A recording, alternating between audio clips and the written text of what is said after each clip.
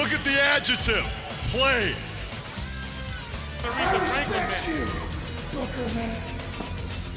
And I have half the brain that you do. Right. I told you.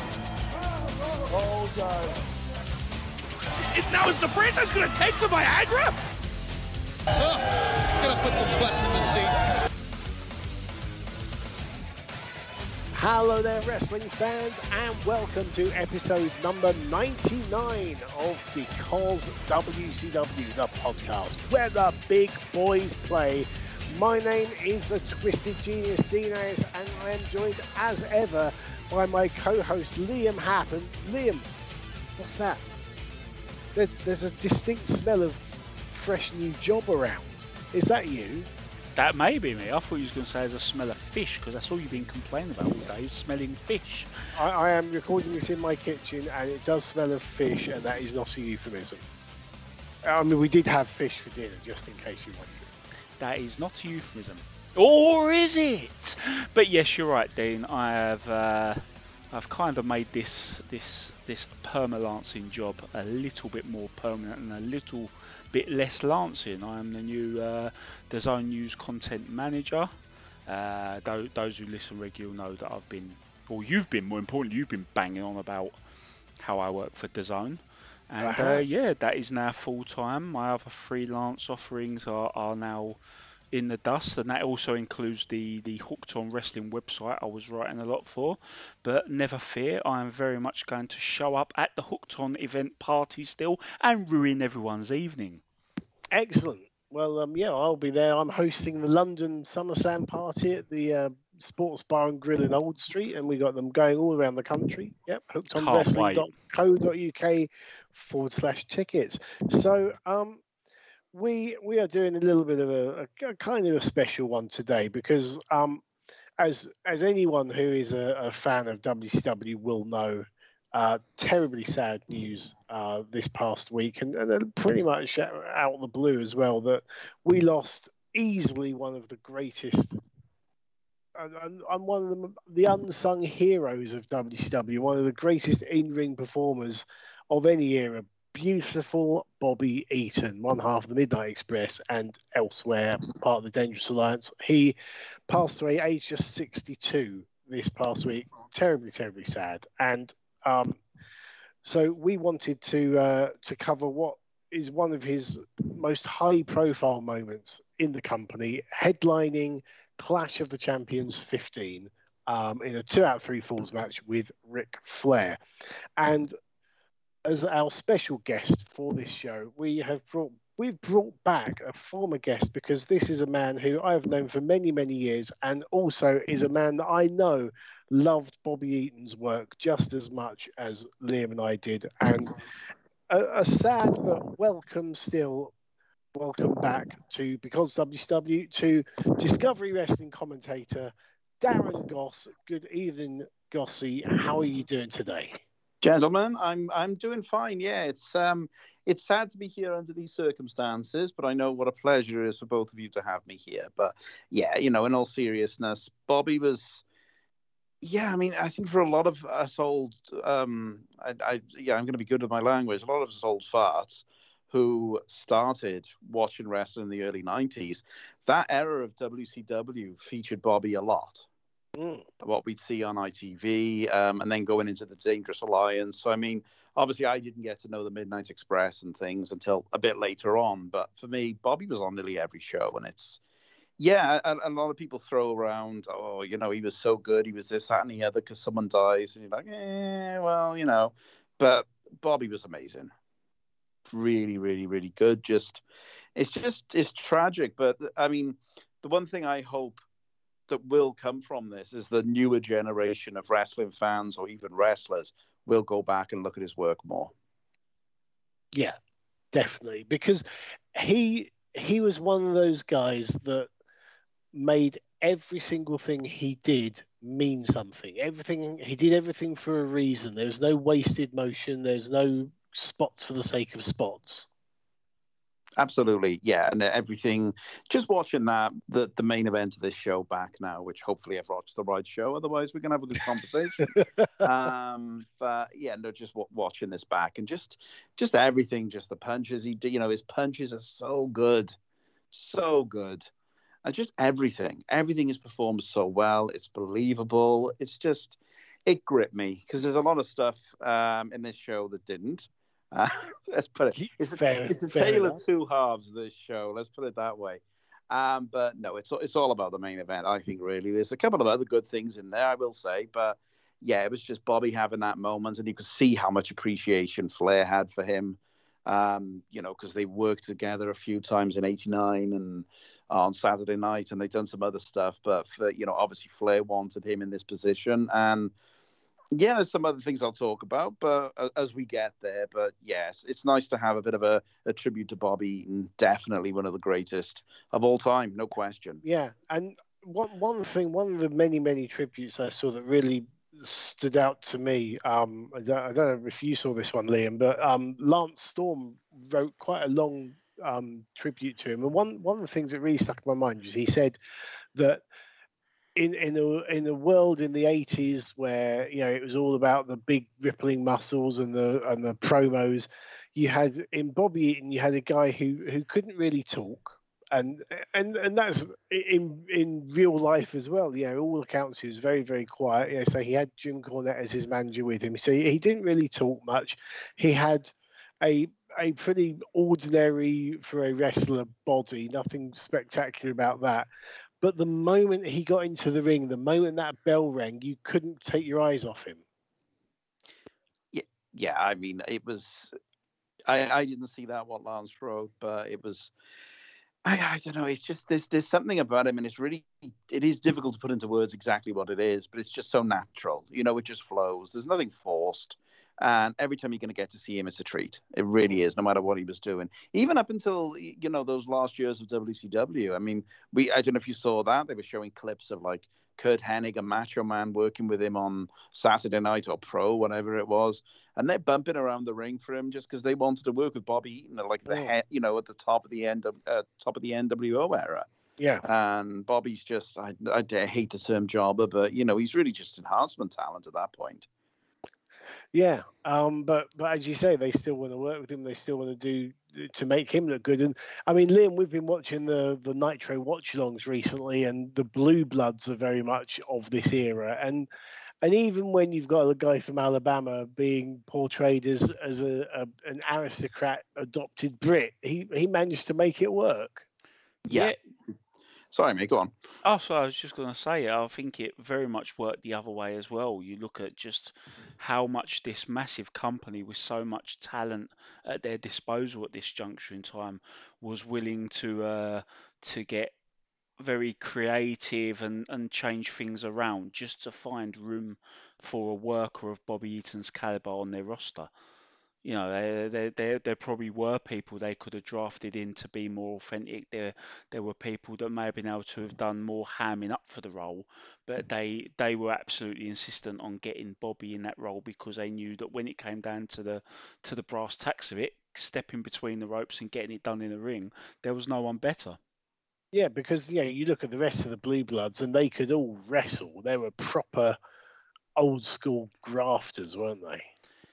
Yeah, and you remember, like a few years later, they had like a full-blown stable because you had like Dave Taylor and Fit Finlay and Regal all on the same side, and obviously at this juncture you've got Finlay and Regal against each other. Yeah. But for them, it just made absolute sense to adapt everything to get Eaton in because it would be worthwhile because of what Eaton could do between those ropes.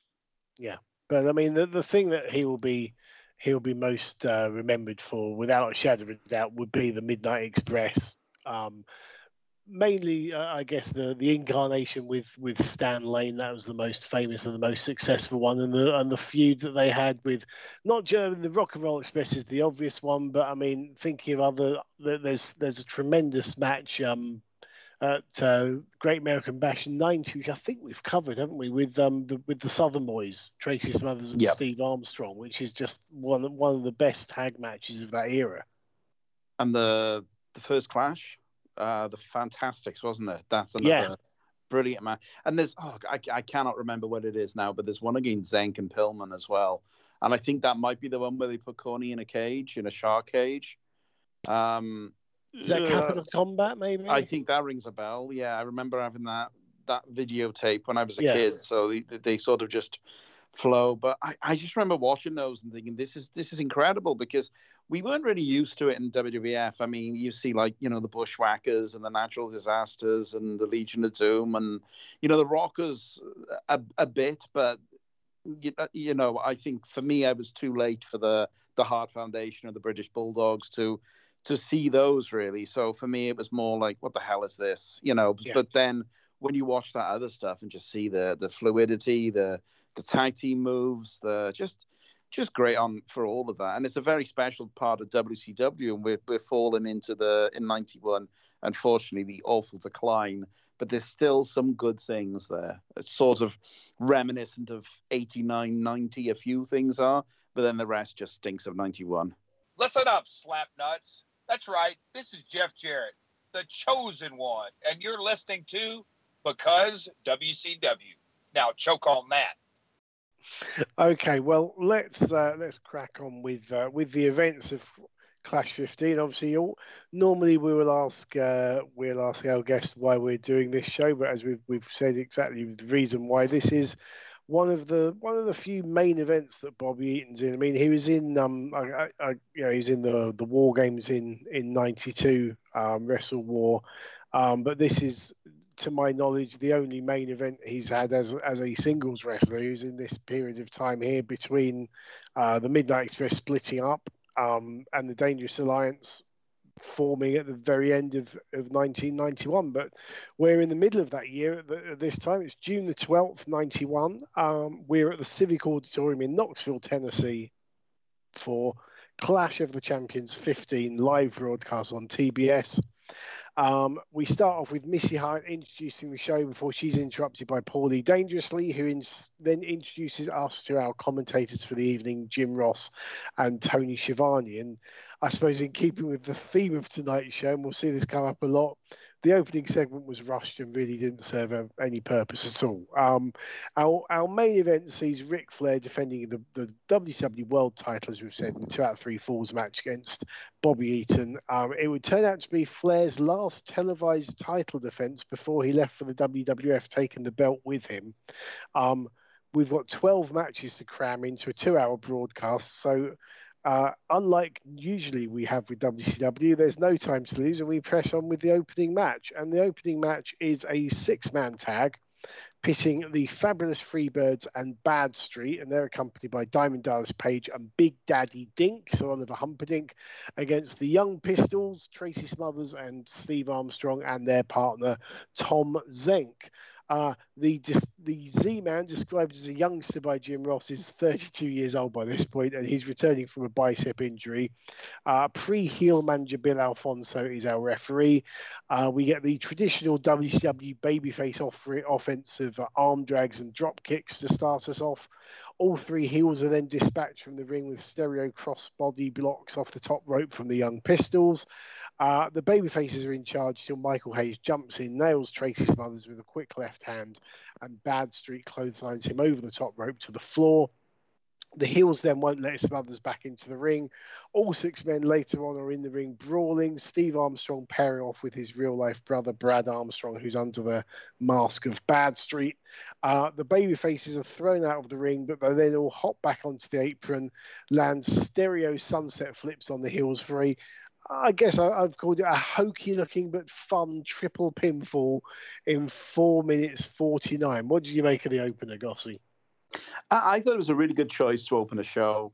I like that idea of something really fast, you know, that really good action, lots of things going on. I got to go back a bit, though. I got to go back because there were some things at the beginning here. Okay. Missy Hyatt came out in this red pleather suit, and Yes. from a distance, if you squint, it looked a bit like Michael Hayes, what she was wearing. So I wasn't sure what was going on there. As you said, everyone now, more than Missy Hyatt, the one thing we've got to notice at the beginning of this show is how much makeup Paulie's wearing, JR, and Tony Schiavone. Tony Schiavone has got his blonde highlights. He's in his blonde highlights period. Yes. Which is insane to me. JR's looking very Peter Kay as well, I'm noticing today. But yeah, anyway, that's just me rambling on about that. I was reminded of Cody Rhodes when the Freebirds came to the ring with DDP, the Diamond Toll, Bad Street, and Big Daddy Dink. I was expecting the dog to come out as well. But it was a good match. It made me think as well that Bad Street character that could have come back but it made no sense, but did America's because WCW, cheap plug, in the Cruiserweight era. And he could have tag teamed with Wildcat Willie. I would have loved that. With Wildcat That's Willie. what I took from It's this getting match. in all the references, isn't he? Yeah. I mean, I'm done Bad now. I'm just Street, getting out of here. I think Bad Street was more over with the crowd than plain old Brad Armstrong was. As great a worker as Brad Armstrong was, he never quite connected to the crowds. And Bad Street had that push and that rub from the Freebirds. Yeah, there's another thing I just remembered now was they did a double flapjack to the guardrail that looked really, really good. And I say they in a terrible way because I've just written they did a double flapjack to the guardrail. So I'm assuming the heels did it. That's a heel move. So the Freebirds did a double flapjack to the Young Pistols. Yeah. There you go. That'll do. We'll just people can go and correct me. I'm sure I'm used to that. But yeah, Brad Armstrong, just again, he was so good. It's just a shame there was nothing there. But I was going to ask you as well, what was the name of the guy that was with the Freebirds before? Oh, Little Richard Marley. There you go. I couldn't for the life of me. I couldn't remember. Was that Rocky King, Liam? Was that the one? You're picking the wrong day to ask me. I have to look it up. I think it was. Yeah, but Art of the Opener. What do you make of this one? Well, I don't know about Art of the Opener, but it's definitely the art of getting by with an opener, isn't it? It's just they've done just enough of their consummate professional jobs here to get through what is essentially a very weird lineup and of an even weirder entourage. And Yes. the Freebirds in 1991, that was an experience, wasn't it? Well, they didn't quite know what they were doing with them, did they? But at least they given 5 minutes in a tag match, they can do it blindfolded. So yeah, it's hard to say anything bad about it per se. But yeah, you look at things like the Freebirds and the Young Pistols, and when Darren made that comment earlier about 1991 WCW, it's like, yep, in a nutshell. Yep, it is, yeah. And my God, I'm just reminded now of Oliver Humperdinck as a babyface manager in the WWF. You mean Big Daddy Dink? Well, sorry, yeah. His street name. Use his street name. Big Daddy Cool out there, Dinkle. But I don't know, that poor guy. I mean, I like old Hump, but yeah, I don't know what they were doing. And DDP is unbearable. He's on you later as well. He's about 8 foot tall. He shouldn't be a manager. He keeps saying "good God" all the time, and he is unbearable until 96, I would say. The finish of this match as well, I got huge problems with. As you know, I'm a stickler for the rules. Indeed. You can't pin 3 people at the same time. What's going on? Just well, as long as the ref's counting the legal men, the others are a garnish. Well, I think Big Daddy Dink should take this up with Grizzly Smith or something if he's not. Well, we're not going to get into Grizzly Smith now, but then we'll move on. Yeah. Okay, match number 2. We have... Dean's going to be using this swift segue a lot. We've got 12 matches to get through, for God's sake. Number 2, it's Oz versus Johnny Rich. And WCW never did grasp the concept of the difference between a person and a place, did they? First we had Oz, then we had Loch Ness. But anyway, here comes Kevin Nash with sprayed silver hair, in a long green cape, a strange old man mask and a weird hat. He's accompanied by a smaller man in a similar hat or similar mask rather, called the Great Wizard, who is played by Kevin Sullivan. Who, let's face it, if you want someone who's significantly shorter than Kevin Nash, Kevin Sullivan's your man. And who's adept at dressing up. And he's adept at dressing up, and they're both called Kevin. They're both called Kevin. Important.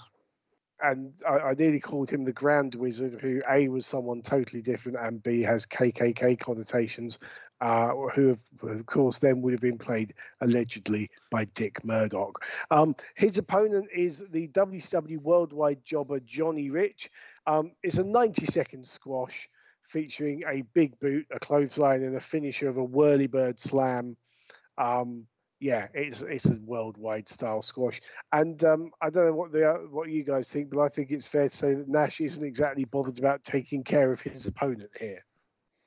I think that's a nice way to put it. God, I would have stayed down after that clothesline. Jesus, that was terrifying. And What, you mean the one where he lands on the back of his head? Looks like his head has been buried in the canvas. Yeah.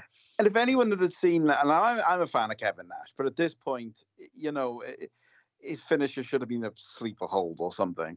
When they're giving you the idea of doing the spinny Sid powerbomb, I would be like, oh, no, you're all right, thanks. I've got to, I quit or anything, rather than take that. That move terrifies me. I've never liked it. You've got no control over what you're doing, or I've never seen anyone land safely on it. No, you just got to hope. But I'm going to go back before the match, because after all, we've only got 12 matches to get through, so I'm going to talk about pointless segments. Robin Leach did a voiceover of WrestleMania 4, WrestleMania 4 fame, Lifestyles of the Rich and Famous, that strange British man. That nobody knows over here, but everyone knows in America. So there you go. You're not talking about the Good Charlotte song then? No. Gotcha. All right, fair enough. There you go. Sorry, it's too modern for me, that sort of music. We talk about the Trogs. But so they got this competition now, and they're really hyping Great American Bash 91, which in retrospect is a terrible idea. So they should never mention that again. Yes. One of the prizes is a Ric Flair Rolex, and I just imagine they've gone around all these women that have slept with him and stole his watches and just got them back for this competition. Or this crappy Ric Flair shirt. And then, in order to win, you've got to answer this quote. And did you see the quote they said? Complete this quote. Yes. I've never heard Ric Flair say that in my life. No, I didn't know what the answer was. And I thought that's the point of the competition. No one's going to answer it correctly. No, and they're not getting those Rolexes because he's got none left. So there we go. Yeah, that's all I got to say about that. Because it wasn't to be the man, you've got to beat the man. It was something about you got to walk that aisle. Walk that aisle. Something about you got to go on a boat, and then they went on about. I don't know what the hell they were all over the place with it. It was just a mess. But as you said, no one's allowed to win. That's what the point of it was. The match was what it was. I'm sad that I can't remember when Oz's debut was. Super Brawl in the month before. It is Super Brawl, because do you remember that, which is infinitely more interesting now? That's when the monkey nearly gets hung. No, the monkey does die apparently. Really? Yes. They had I need to watch it back. Liam, we haven't covered Super Brawl 1, have we? We've done Super Brawl 2. We have not covered Super Brawl 1. I know I'm really jonesing to get that Sting and Luger Steiners match done. Yeah. So if you're a fan of Monkey Abuse, or maybe you come from Hartlepool and you'd like to cover this show with us, then do give us a shout. But what I read that the monkey was on a leash and it tried to escape, and apparently Kevin Sullivan kind of yanked the leash that it was on and broke its neck and killed it. But I don't know if that's true or not. We'd have to go back and watch it. I don't see how Kevin Sullivan could do that, because the monkey was probably bigger than him. So, just the logistics of the entire thing. No, I refuse to believe a monkey died. Yeah. Now all I can think of is the Alan Partridge. All I can see is a monkey flying. Monkey spinning helplessly, I will maintain, though, that I still choose to believe the story that Triple H accidentally killed a horse the day before WrestleMania. Nah, see, I don't know that one now. This is something. There was again, legend has it, and we're going massively off tangent here. It's a good job there aren't 12 matches to get through, but fuck it. The legend has it that that one of Triple H's WrestleMania entrances was going to be him riding down the aisle on horseback, and they had a rehearsal the day before, and I think that the part of the ramp hadn't been finished. They hadn't finished constructing part of the ramp, and the horse's leg went through the ramp and broke its leg and had to be destroyed. Oh my God. What is it with them with Allegedly. animals and entrances? I'm surprised. Yeah. They nearly killed Cody's dog when the fireworks went off as well that one Yeah. time. And do you know what? Out of all the wrestlers who've used animals in their entrances, the one that had the least animal abuse and the best taken care of animal surely is when Scott Steiner came down with a fucking tiger on Nitro for no reason at all. Oh, that was great. That was Jesus. Yeah. That was very WCW. Yeah. Just why not? Could have done with that here instead of watching this Oz match, but there you go. Yeah. But it was just he takes all that off, and he looks okay. Apart from the green hair and the tights and everything, he looks incredible. Kevin Nash does there, you know. Yeah. And it's like you've got this guy. I know what we can do. This. Because Nash has told that story of when he's looking at all this, he's got this gimmick on him, and he just looks at Sullivan and says, "What am I doing?" And Sullivan just says, "Just think of the money, kid," and then kills a monkey or something. So anyway, and the entrance reminded me of Castle Grayskull that he came out. So that was nice.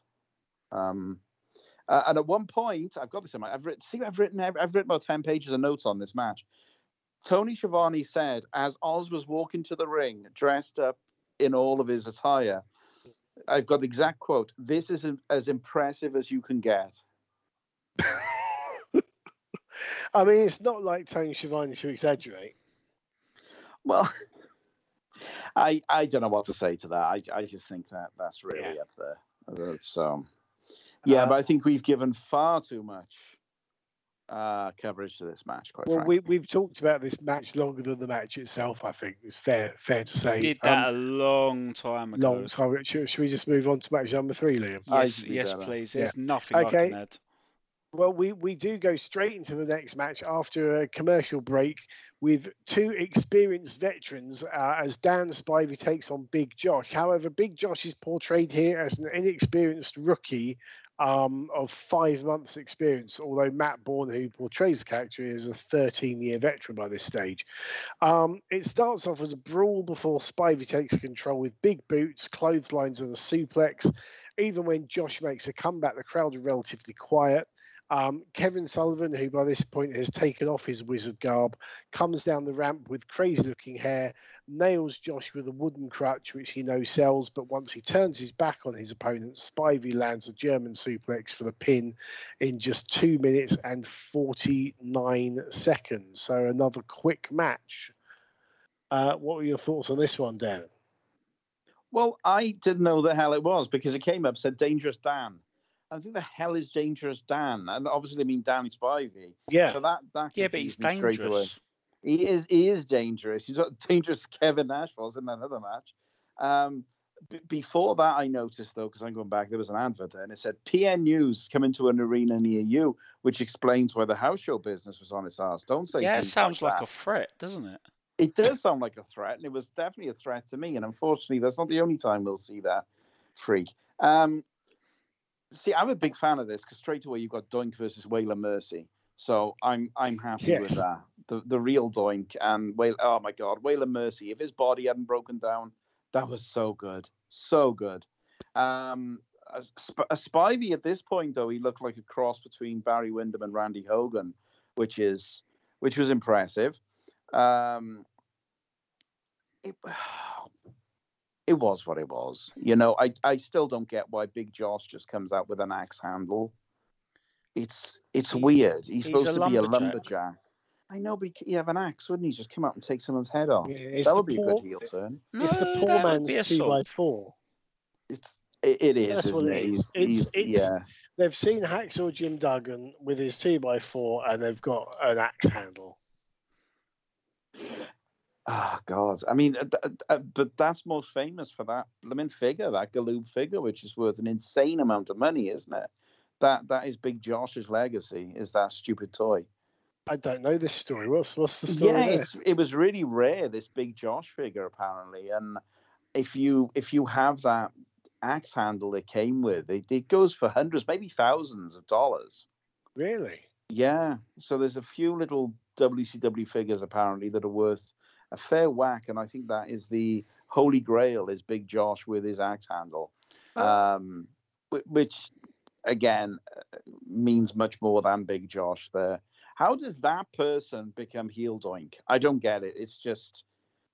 It's crazy to me. You'd never put the two of them together because, as you say, he's not billed as badly as Norman the Lunatic was, but they're pretty much saying, look, he doesn't know what he's doing. We just found him on the street somewhere so we can have him wrestle. Yeah, it's a And he's gonna go- testament, though, isn't it, to Matt Bourne? It is really, and I think it's a testament to how much he didn't give a shit about this. Just through that face, he's like, "Oh, what are you doing with me?" But yeah, it was what it was match. Yeah. Just to back up what you were saying there, I've just found that there is now it's unboxed. I hasten to add, unboxed WCW Big Josh Galoob action figure, and it's on sale on eBay for £300. There you go. And if you got one in the box and all that sort of business, it go. Now has got the little stick with him. I don't know if he's got something with him. For some reason, that little stick matters and makes a huge difference. The WCW 2x4. Right, no, he's got a belt around his arm, but doesn't look to have that. No, so there you go. If you want to do more. a GoFundMe or something for the you can purchase Big Josh. And rumor has it that once the value of the Big Josh figure became inflated in modern times, it suddenly began ringing up on shop registers as a Hulk Hogan figure. Hulk Hogan. Hey, there we go. Yeah, absolutely. I remember that in the UK with the WWF action figures around this sort of time, or maybe a year or so before, the rarity was the Dusty Rhodes figure. Legend had it there was like only 6 of them in the UK or something. So yeah, something like that. Yeah. Liam, any thoughts on this one? Yeah, mostly just about Waylon Mercy, but I was beaten to that punch. That's it. That's all I got. Yeah. Was it the heart punch he did? Was that it? No, he put him in a sleeper and then did his big bug eyes. Although, interestingly, he was really getting those bug eyes out here. I suppose he was Dangerous Dan.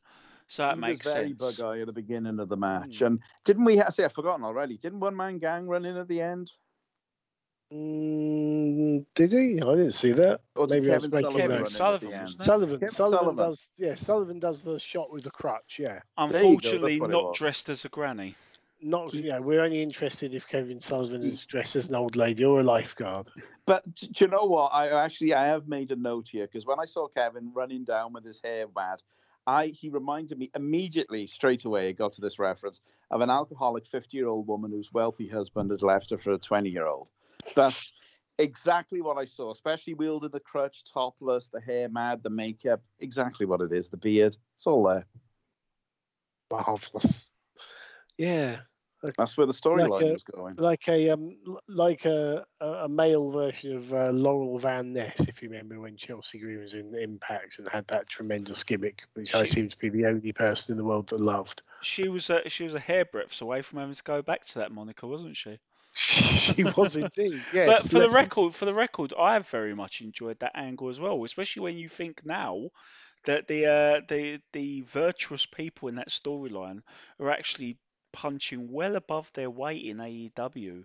Now that the Butcher's had a bit of, I think he got a hand injury, and the Bunny and the Blade have been doing their shtick with Blade as a singles wrestler. I think he's been pretty damn good. Yeah, definitely. With matches against Christian Cage and Orange Cassidy. Yeah, you could very easily be a decent little singles mid-card heel. Yeah, obviously available in the UK on ITV. Talking of which, we have the WCW Top 10 rankings, which reminds me of 3 a.m. on Saturday nights on ITV when we had Worldwide, which we were talking about right at the beginning. I do wonder why the hell Elegante is so high up the rankings. But then we have what I anticipate could be Gossie's favourite segment of the show. It's the Danger Zone with Jason Hervey from the Wonder Years, who was, I believe, legitimately dating Missy Hyatt at this point, even though she was about 10 years older than him. Yeah, I really think, I mean, I remember thinking, oh, this is real because of WCW magazine, but then, because they used to go on about it all the time, but I actually read Missy Hyatt's book, which is certainly something. Oh, right. Yeah, she was actually dating him. And as well with everyone else. But she dated everyone else, but did everyone else.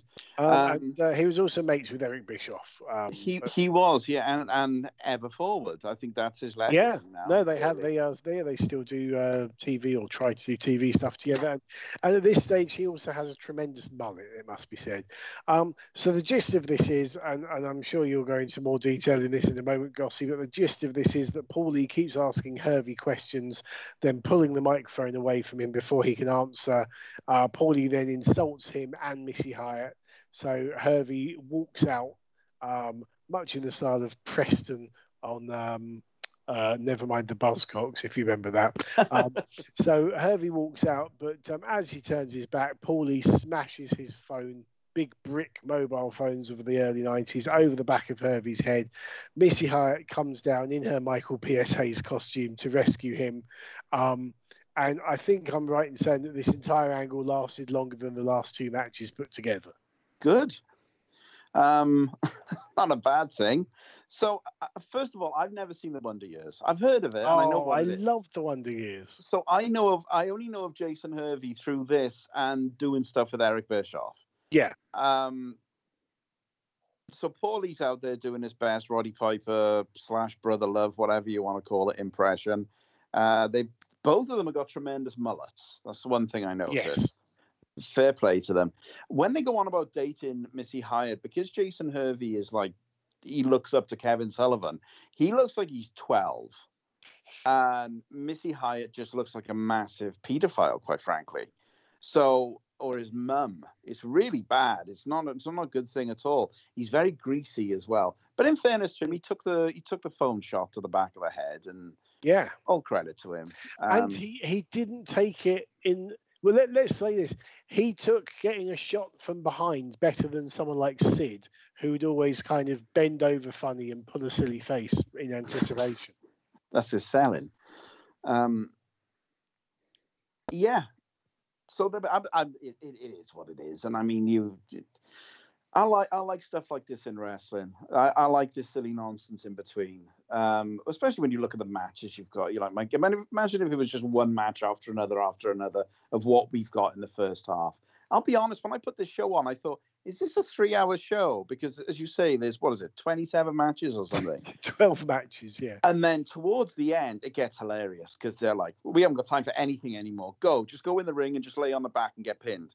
It really becomes quite funny. So yeah, that's really all I've got on that one. So we move on from that segment, Mr. Gene.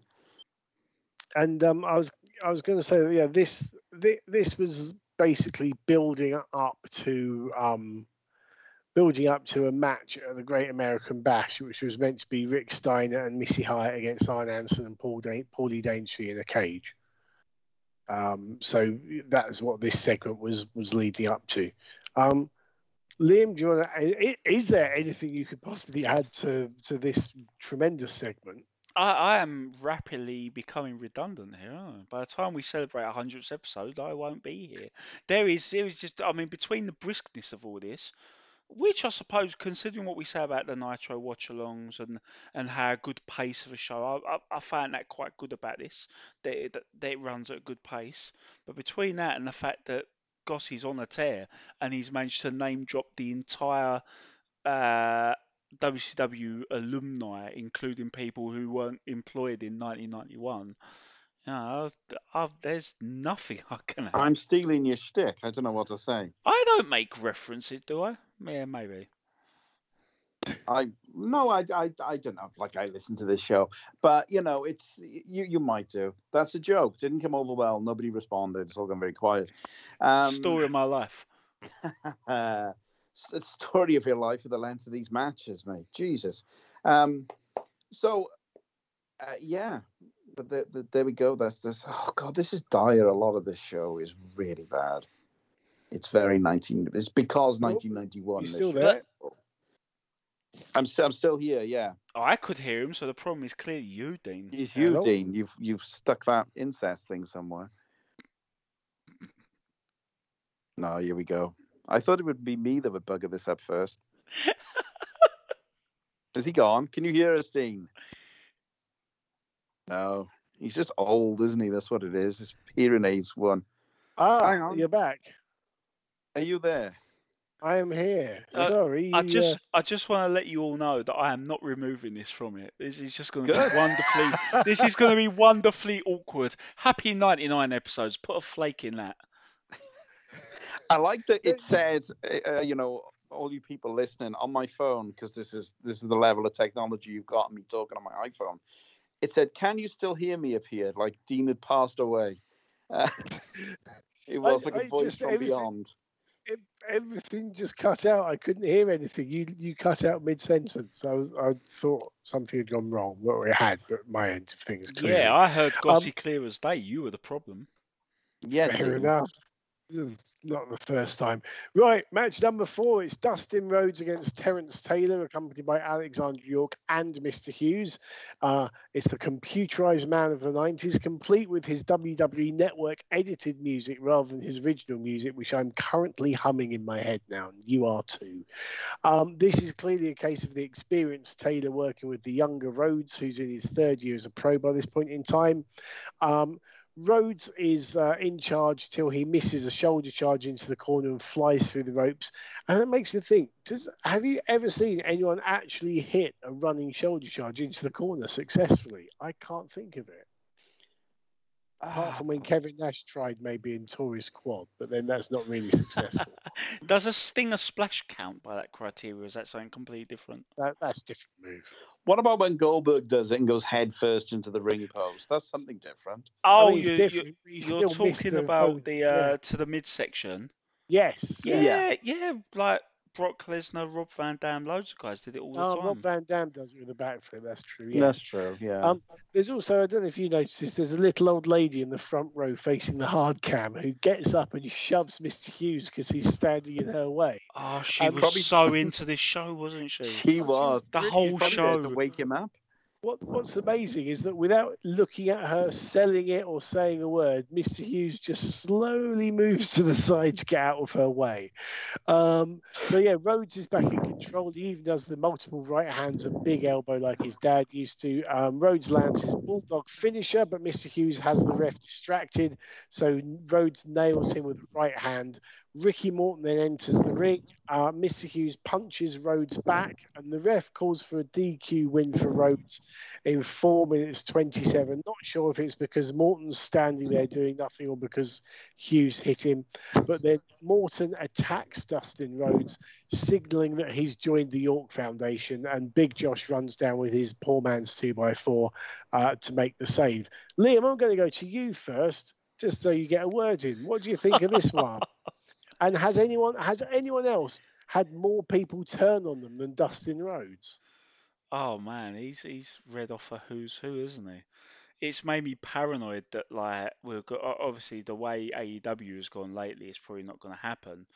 But I was absolutely adamant we were going to have a thing where Cody Rhodes got betrayed by Brock Anderson. Just to reenact that whole thing, because out of all the people who have betrayed Dustin Rhodes, let's be honest here, that Arn Anderson one was the best, because he's going up against some bad dudes. He saw that Arn Anderson was available, and he said, "Arn, you're a bad dude.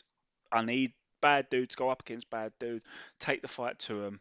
And he goes, "All right, I'll do it, but I'll warn you, you're going to get the old Arn Anderson." He's like, "Yeah, sure, that's exactly what I want." DDT. Stupid bastard. I loved every second of You that. got the old Arn Anderson. You got him. You got exactly what you wanted. Malicious compliance at its very, very best. But yeah, I digress. I will say this about this match compared to some of the other ones. Yeah, it's short. Yeah, it's easy to forget even with the afters. But there was definitely a lot more, the energy was here. So a lot more was done in what little time they had. And that was good. And then you got like the old lady at ringside and all that. That just really adds to the, we've been going through this whole aspect a lot on the watch alongs, Dean. How a fired up crowd can really enhance things. And yeah, even if it's one member of the audience. But yeah, I was feeling this. And I think I made a comment earlier about the brisk pace of the show overall being a good thing.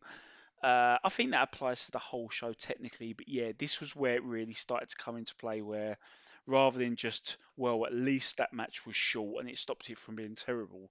This was, there was adrenaline in this one. Yeah.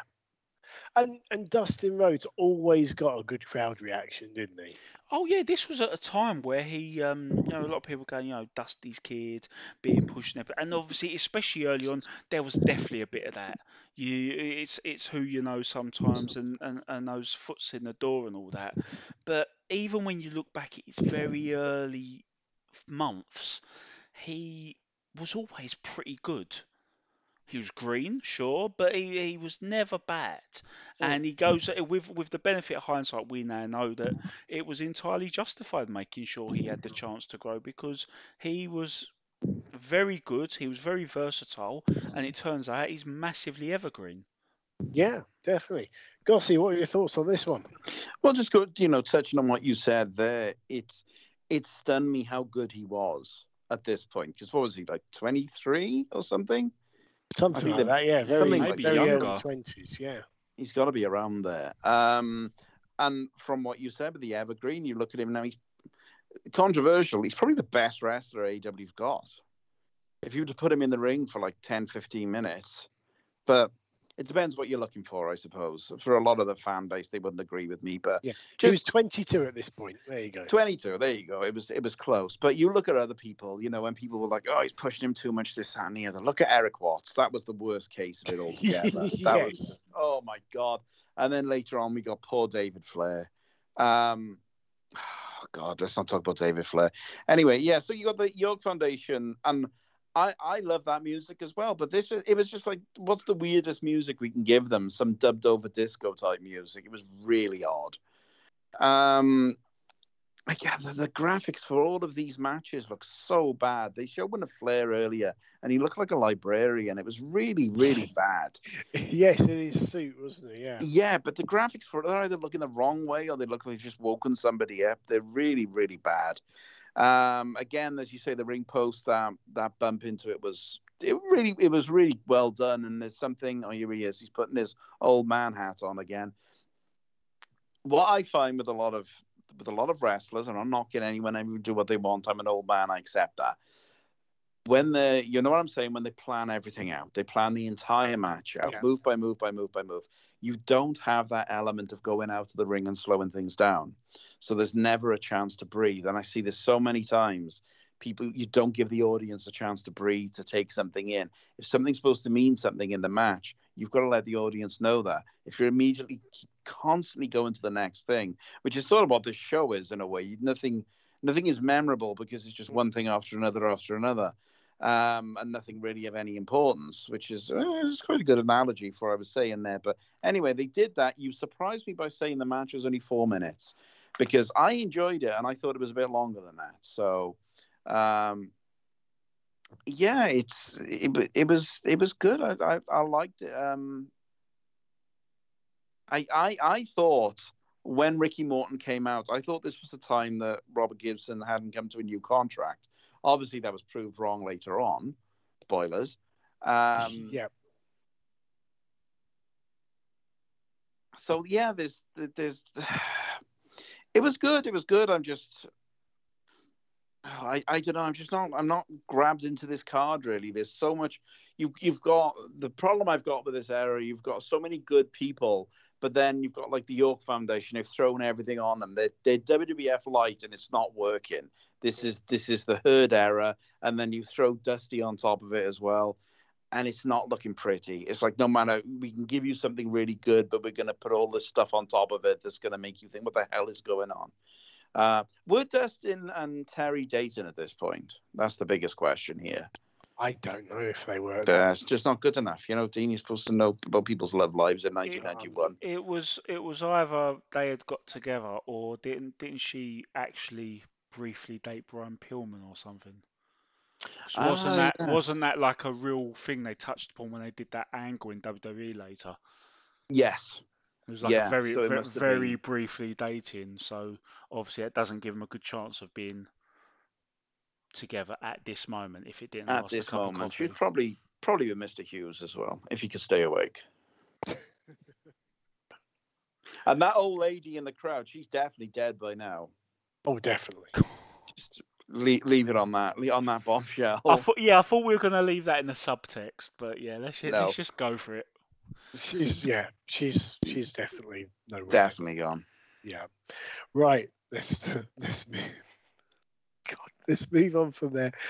So we then have a recap of the events from Super Brawl between Sting and Nikita Koloff, where Koloff ran down with a chain, tried to hit Lex Luger, but Sting pushed Luger out of the way, and Koloff hit Sting instead. So yeah, it's time for a feature match between the two. Nikita Koloff, who is now billed from Lithuania after the breakup of the Soviet Union, but he is still nicknamed the Russian Nightmare. Sting sprints to the ring and the match is on immediately, but what I like about this, and I'm sure this was intentional, but it looks kind of natural, is that Sting runs to the ring, dives through the middle ropes, trips over the rope, entering the ring, and therefore gives Koloff the opportunity to start attacking him right from the beginning. I really like that. It just looks kind of different and natural. Sting manages to fire back with a pile driver, but Koloff no-sells it, much like Road Warrior Hawk would do. Sting kicks out of a sloppy-looking tombstone pile driver at 2. Koloff is dominating the match, but the crowd aren't reacting as much as you'd hope when Sting is selling, but they come alive whenever Sting is on a brief moment of offense. Koloff's offense is pretty basic, but Sting's rubber-legged selling makes it look effective. Sting gets thrown to the floor, but he manages to reverse Koloff, trying to run him into the guardrail to a good pop. Back in the ring, Koloff's back in control till Sting reverses a second tombstone attempt. Sting is finally getting a flurry of offense in. Koloff is selling it big. Koloff then avoids the Stinger splash, but he misses an attempt at the Russian sickle clothesline. Koloff then collides with the turnbuckle after missing that clothesline. Sting rolls him up for the pinfall win in 9 minutes 33 seconds, and the old lady we were just talking about is very happy as she waves an American flag at the camera. So yeah, 9 minutes 33. This one was given a bit of time. What do you think of this one, Gossi? This was so much better than I thought it was going to be. I thought this was going to be absolutely dire. I really, really did, which is strange for me because I'm a big fan of Sting. But Nikita, Nikita was hot really in the early to mid 80s, well, the mid 80s, sort of say. And then, of course, he took that long time off because his wife was ill and unfortunately passed away. But I think the Lithuania thing killed him as a heel. I don't think it didn't matter. I mean, they're American. If you're not from America, no, I love American people, part of them. But if you're not from America, they're going to boo you if you just prod them in that direction. So he still could have been Russia. He could have been the Uruguay Nightmare or something. And Nikita, of course, he's got this mix. He looks like Goldberg's dad and Road Warrior Hawk at the same time. I'm with you. I love the hot start because every match we've seen so far starts with a lockup and goes from there. So it's nice to have that change of pace where two people just come in. And I've never got why they don't do that more. If someone's done something really dastardly to me, I'm going to want to come in there and just start beating the shit out of them. I'm not going to want to lock up with them or, do chain. And Nikita looked even more like Hawk when he just no-sold the pile driver as well. Speaking of Nikita, do you remember when his penis popped out? This is why you have me on the show for things like this. And what show was that? He was working Flair. It was definitely working Flair, and there's a clip of it out there. Don't worry. Tommy Young comes over and puts it back tucks- in. Yes, which is I've heard about this. Yes, going above and beyond the call of duty. It really is. My God. So yeah, there's that going. It didn't happen in this match, not that I saw. Again, you got that old lady in the front row. She's killing the crowd. She's in a good way, you know. She's keeping that crowd going. She's got an American flag. I think at one point she actually stands on the rail, you know, on the lower part of it, just to get up and get closer to it. She's really into it. They should have focused on her more. Yeah, she had absolutely zero time for any damn commies, did she? No, She weren't having it from those Shit. commies. You know, she was over the moon when they dropped the bomb, you know, back in 45. So she loves all that. She's not putting up with any shit. So she got an American flag. I tell you what, there's one thing I really liked, and I'm going to be partly serious for a moment, which is weird. There was Nikita kicked Sting at one point, and referee Bill Alfonso came over and checked the knee pad and the boot to make sure there wasn't a foreign object in there because the kick seemed so ruthless. And I thought We don't like foreigners here. Sorry, international object. I apologize. We don't want any foreigners. We don't want any foreign objects. You see that flag the old lady's waving. We just want good old USA. Exactly. The international nightmare, Nikita Koloff. But no, yeah, that's a really good spot. Definitely, yeah. Just it's the little things that add that authenticity, isn't it? Title of my sex tape. Right, we will. Where are we after? Oh yes. I tell you something as well that I noticed. I don't know what you make of this, Liam. One of the earliest American wrestling tapes I ever got was a VHS hosted by Bill Apter, and it was I believe it was like, what's it called, Ringmasters or something like that, and it was basically it was the Great American Bash 1985 from outdoors in a stadium somewhere. And the main event is a babyface Ric Flair versus the as you were saying, Gossi, the hot heel Russian Nikita Koloff. And watching how the crowd reacts to a babyface Flair selling against Koloff at that event compared to how they're reacting to a babyface Sting against a more experienced Koloff, it's really interesting because even though Koloff's more experienced, the match isn't anywhere near as good or as intense as the Flair match, which kind of just emphasizes to me how good Flair was. Yes. And that match as well. Do you remember when he gave the Russian sickle to David Crockett? The referee, yeah. No, the commentator, David Crockett. Oh, sorry. Right, yeah. It was a clip before the show, wasn't it? Yeah, he just sort of killed him with it as well. So, but they had that big heat. Again, I suppose you have lost that level of heat. And plus, it's the difference between Jim Crockett Promotions and 1991 WCW as well. That there's that going on. So, but yeah, Flair just obviously he's on a different level to so many guys, and so is Jim Crockett Promotion to 1991 WCW. But there we go. Yeah. Okay. We next have Tony Schiavone in the ring with the Rap Master PN News, who is accompanied by Pepper and Spinderella from Salt and Pepper. And it's fair to say that his rapping skills are horrendous. If you're going to get someone to do this gimmick, at least get someone who can actually rap. But before he can talk with Schiavone, another WCW newcomer, Johnny B. Bad, comes down to the ring with Teddy Long. They kind of argue with each other over the mic, and then Bad and Long leave. I don't know how much it cost them to get Pepper and Spinderella for this one. Liam, this is just because WCW in a nutshell, isn't it? Oh, massively. And it's worth saying, oh yeah, they should have got a decent rapper in. You got to remember, WCW, in their eyes, in 1991, PN News was exactly what rap was. True. They are massively out of touch. They have no idea of the origins of hip hop and the wars of the East Coast or the West Coast. And to be honest, I don't know too much either. I'm just like being very vague. But obviously, we do know there's much more to it, and there are people you can refer to if you want to represent that. But what they wanted was someone who says yo baby, yo baby, yo. Yeah. And it's the same logic that got us Men on a Mission a few years later. Oscar was better. Yes, he was. But this is, I mean, at this moment in WCW history, we're getting. It's like they've just brought in a ton of new characters, and I remember this was like when I started getting WCW magazine as a kid, because you've got Johnny B. Bad, you've got PN News, you've got Stunning Steve Austin, you've got Black Blood, who we get a promo clip for later on. Probably others I've forgotten, and they're just throwing a load of shit at the wall at this point in time, aren't they? Oh, 100%. It's not pretty. It's not good. It's everything's bad. It's terrible. And I don't know what they're doing, because you look at 89, how good that was. In parts of 90, it's like they've lost their mind.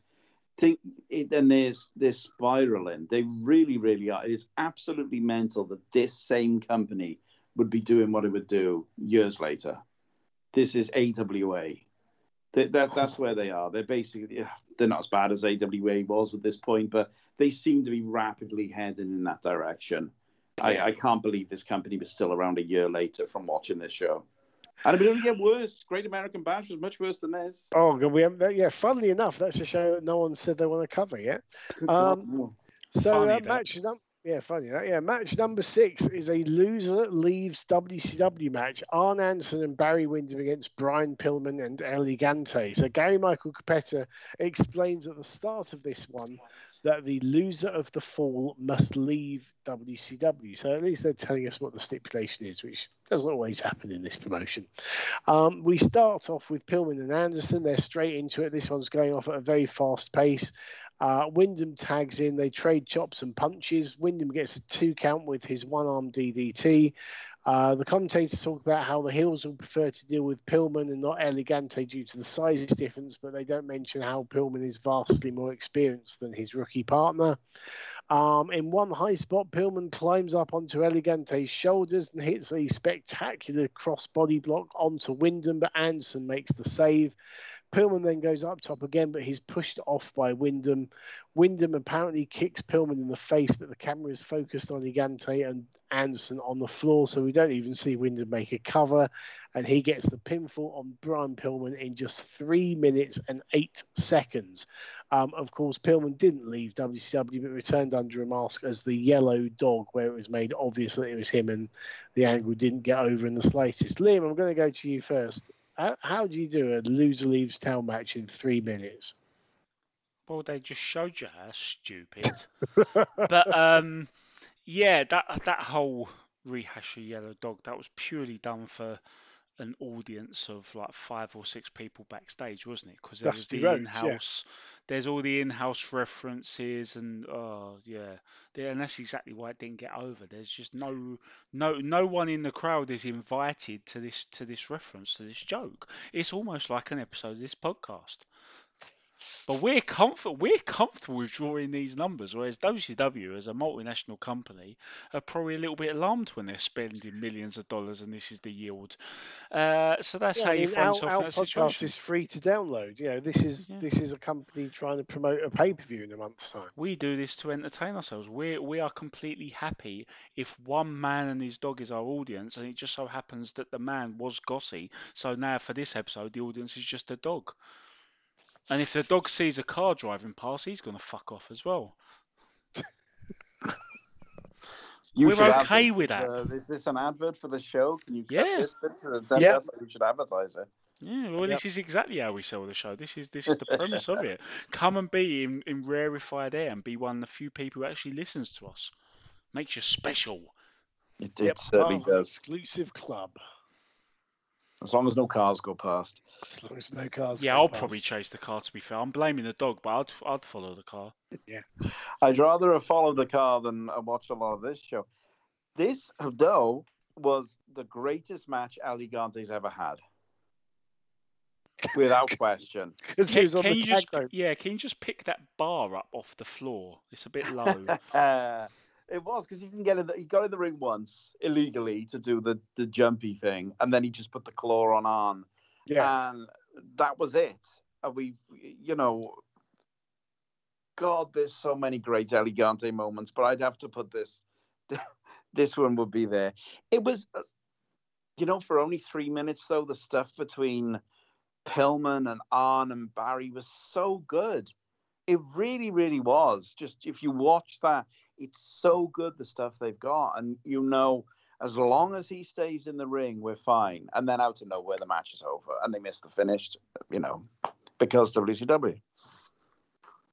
Because WCW. Yeah. And Arn even took a drop kick he's on the top rope and he got drop kicked and went all the way to the floor. I mean, I'm not bothering with this 3-minute match. They'd be lucky if they got a bump out of me. I'm taking bumps off the top rope to the floor. Sod that. Bless him. Trying to give us our money's worth.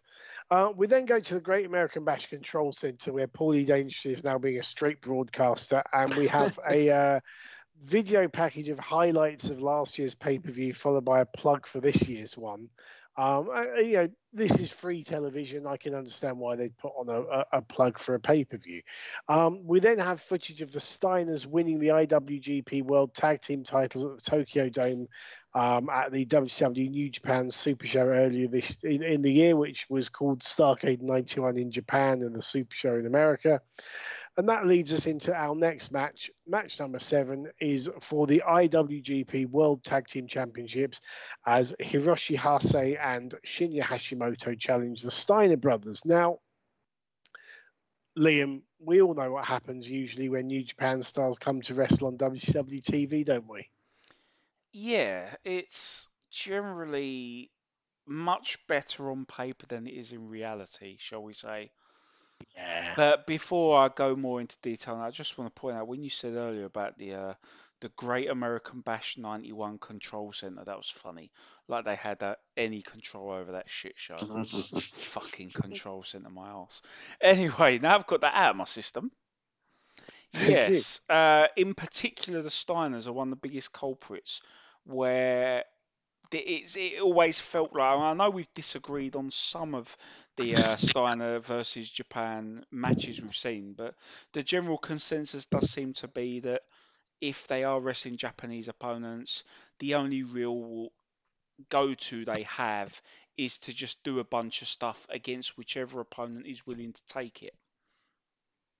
Like poor Takayuki Iizuka, you mean? Compared to his tag partner, who's my mind's blanking today, but Fujinami, wasn't it? Yeah, we go someone more high profile, more experienced, and he's like, nope, he's not taking that fuck stuff. That shit. Yeah, that is a very good time to bust out the Randy Savage creative control note, because that is pretty much what he did. He was like, I'm not taking this stuff. Whereas his tag team partner's like, well, I need to make a name for myself. Yeah, do what you want. Rip my head off and play basketball with it. I don't care. Yeah, I've also realised that I've got the name. For some reason, I've written Shinya Hashimoto, and it was Masahiro Chono. It was Racist. I don't know why I've put a completely different New Japan wrestler at that point, but it's the same reason. Hase and Chono. It's the same reason that Darren earlier, the one time El Gigante got in the ring, he had to say that he got in illegally. It's the same reason. You are both bigoted. It's the only possible explanation. He got in internationally. That's how he got it. Yeah. So yes, the Steiners won the belts from Chono and Kensuke Sasaki. So it's now Hase replacing him in the team to try and recapture the titles. Who's in this match now? We got Hashimoto, we got Hase, we've got Mr. Saito, Mr. Fuji. I don't know what the hell's going on. What did I watch? The Steiners won the belts at the Tokyo Dome from Masahiro Chono and Kensuke Sasaki. Did it get 5 stars from Dave Meltzer because it was in the dome? Yes. But now Sasaki is out and Hase is in. So it's Chono and Hase in. So what happened to Hashimoto? Where does he come into this? He was never there in the first place. He was doing Saito. Saito was putting boulders through McDonald's. He was busy. The first offensive move sees an enziguri from Hase sending Scott tumbling to the floor, but Scott hits back with a stun gun for a 2 count. Hase has got an idea of playing to the crowd and adapting himself to an American audience quite well. We then switch to Rick and Masahiro Chono. Rick barely sells several Yakuza kicks from Chono and lands a big Steiner line for a big pop. The Steiners hit a double team top rope elbow drop from Rick while Chono is draped over Scott's shoulders, but only gets a 2 count. Chono lands a top rope shoulder block on Rick while he's being held in the air by Hase. Hase continues to heal it up while Chono clamps on the SDF on Rick in the middle of the ring while all attention is on Scott and Hase fighting at ringside. And I'm sure you'll pick up on this when we come to you, Darren, but to me, yeah, if this was in Japan, it'd be a major focal point of the match. But in America, no one knows about the SDF yet, and no one gives it any attention. Especially Tony Schiavone as well. Especially Tony Schiavone. Scott absolutely nails Hase with a huge clothesline, a tilt-a-whirl slam, and a tiger driver. That's followed by a belly-to-belly superplex, but Chono makes the save. Hase lands a dragon suplex, but now Rick makes the save. Scott then hits the Frankenstein on Hase while Rick trips Chono and stops him making the save. The Steiners therefore retain the titles in 8 minutes 14 seconds. They get jumped by the hardliners, Dick Murdoch and Dick Slater afterwards, and we go straight to a commercial break while the attack's still going on. And I think I'm right in saying that, because they were saying this in the commentary afterwards, the story was meant to be that Rick Steiner had injured his arm, and in reality, Scott Steiner had a legitimate bicep tear from that attack and was out on the shelf for several months afterwards. And came back as a balloon. Came back as an angry balloon, yes. So, Darren, now we have finally and firmly established who the actual participants were. What did you make of our IWGP tag title match? This match shouldn't have been on this show. This was so out of place. It was a good match, and it was, as you say, yeah, this should be on like a Japanese show, or this should be on Wrestle War 92 or something. This should not be in this point of 91. The Bushwhackers should have been out there or something. It was good. It was, for what it was, as a culture shock from everything we've just seen, PN News and everything. Of course, you've missed the biggest part of this match, and that's when Tiger Chun-Li kicked Rick Steiner in the head, and his gimmick broke. Can I just add, I'm throwing Japanese names in, not to be racist. It's just that you got it wrong. It's not that I can't differentiate. I'm going to suddenly stop doing that in this modern day culture. Good God. Look, I know I've been ribbing you guys about being racist, whatever, but now that Dick Murdoch has showed up on the show, there you go. It would be inappropriate to accuse you two of being racist. So exactly. I will refrain. It's the pair of dicks came running out at the end. No, that was TNA. No, when the Dicks in WWE and they had the Johnsons in TNA. Yes, the Dicks were WWE, two quite short guys that were brothers, and the Johnsons were the ones who dressed up in like condoms. Costumes. Oh, yes. I am sorry, guys. I bow to your superior knowledge of innuendo-laced tag teams. I'm sorry. Please accept my apologies.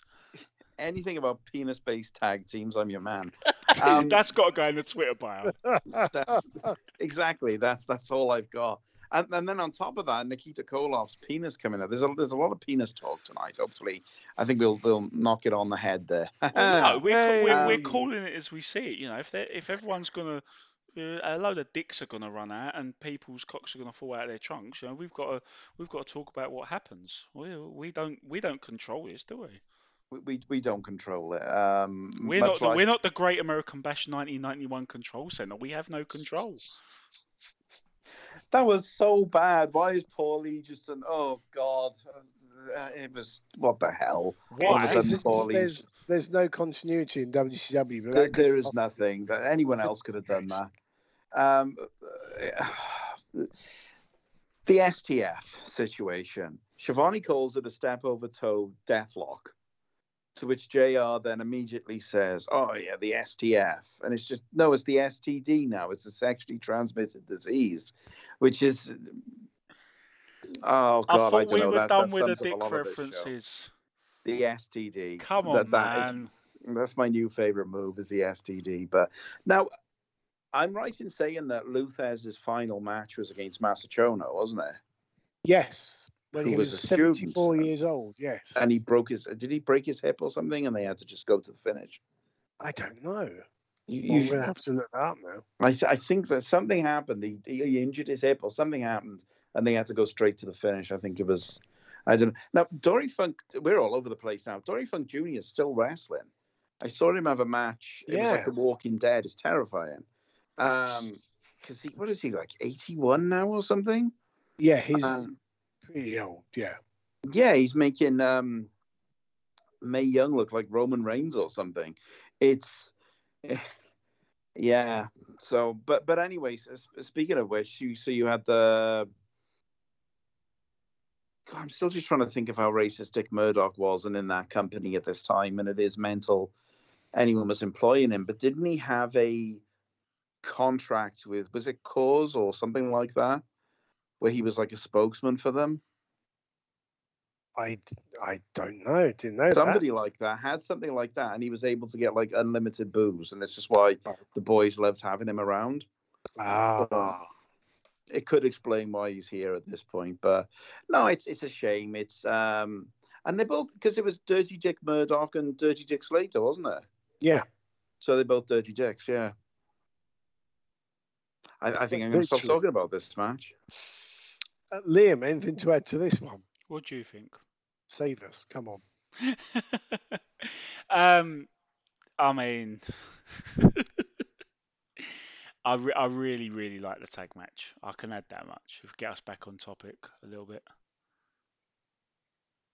It was a good match. It was definitely a good match. Rick Steiner's headgear got damaged, but it was a good match. Here's a funny side note for you. On this very day that we're recording, I actually got a message from Rick Steiner on LinkedIn congratulating me for my new job. Did you really? Wow. True story. I didn't know that you and Rick Steiner were such good friends. We're not. But that's it. I don't know if you guys are on LinkedIn, but it's generally the nature of it is that you tend to add lots of people that you don't really add to your Facebook or things where you add your friends and that. You add like potential contacts who work in similar or adjacent businesses to potentially have people to reach out to and things like that. And it normally results in a lot of cold calls from people saying, can you get me a job at, insert my company there with Eurosport, Yahoo or whatever. And this instance, I'm getting like some pretty famous boxers, wrestlers, a few other people on my list saying congrats on your new job. I'm like, cheers, I have to change my job more often just to get you guys to reach out to me. Yeah. I have to invite him on the show. Definitely. Yeah, get Rick Steiner on. Welcome to the Dog Pound. Right, let's move on. Match number 8 is the Diamond Stud with He's Back, Diamond Dallas Page against Tommy Rich. So the former world champion Tommy Rich doesn't even get an entrance and is presented as a prelim jobber here. And this is another squash match lasting 1 minute 59 seconds. The crowd are pretty much silent for this one. Rich gets about 20 seconds of offense and misses a cross body block off the middle rope, which allows the Stud to land the Diamond Death Drop, which would become better known as the Razor's Edge in the WWF for the pin.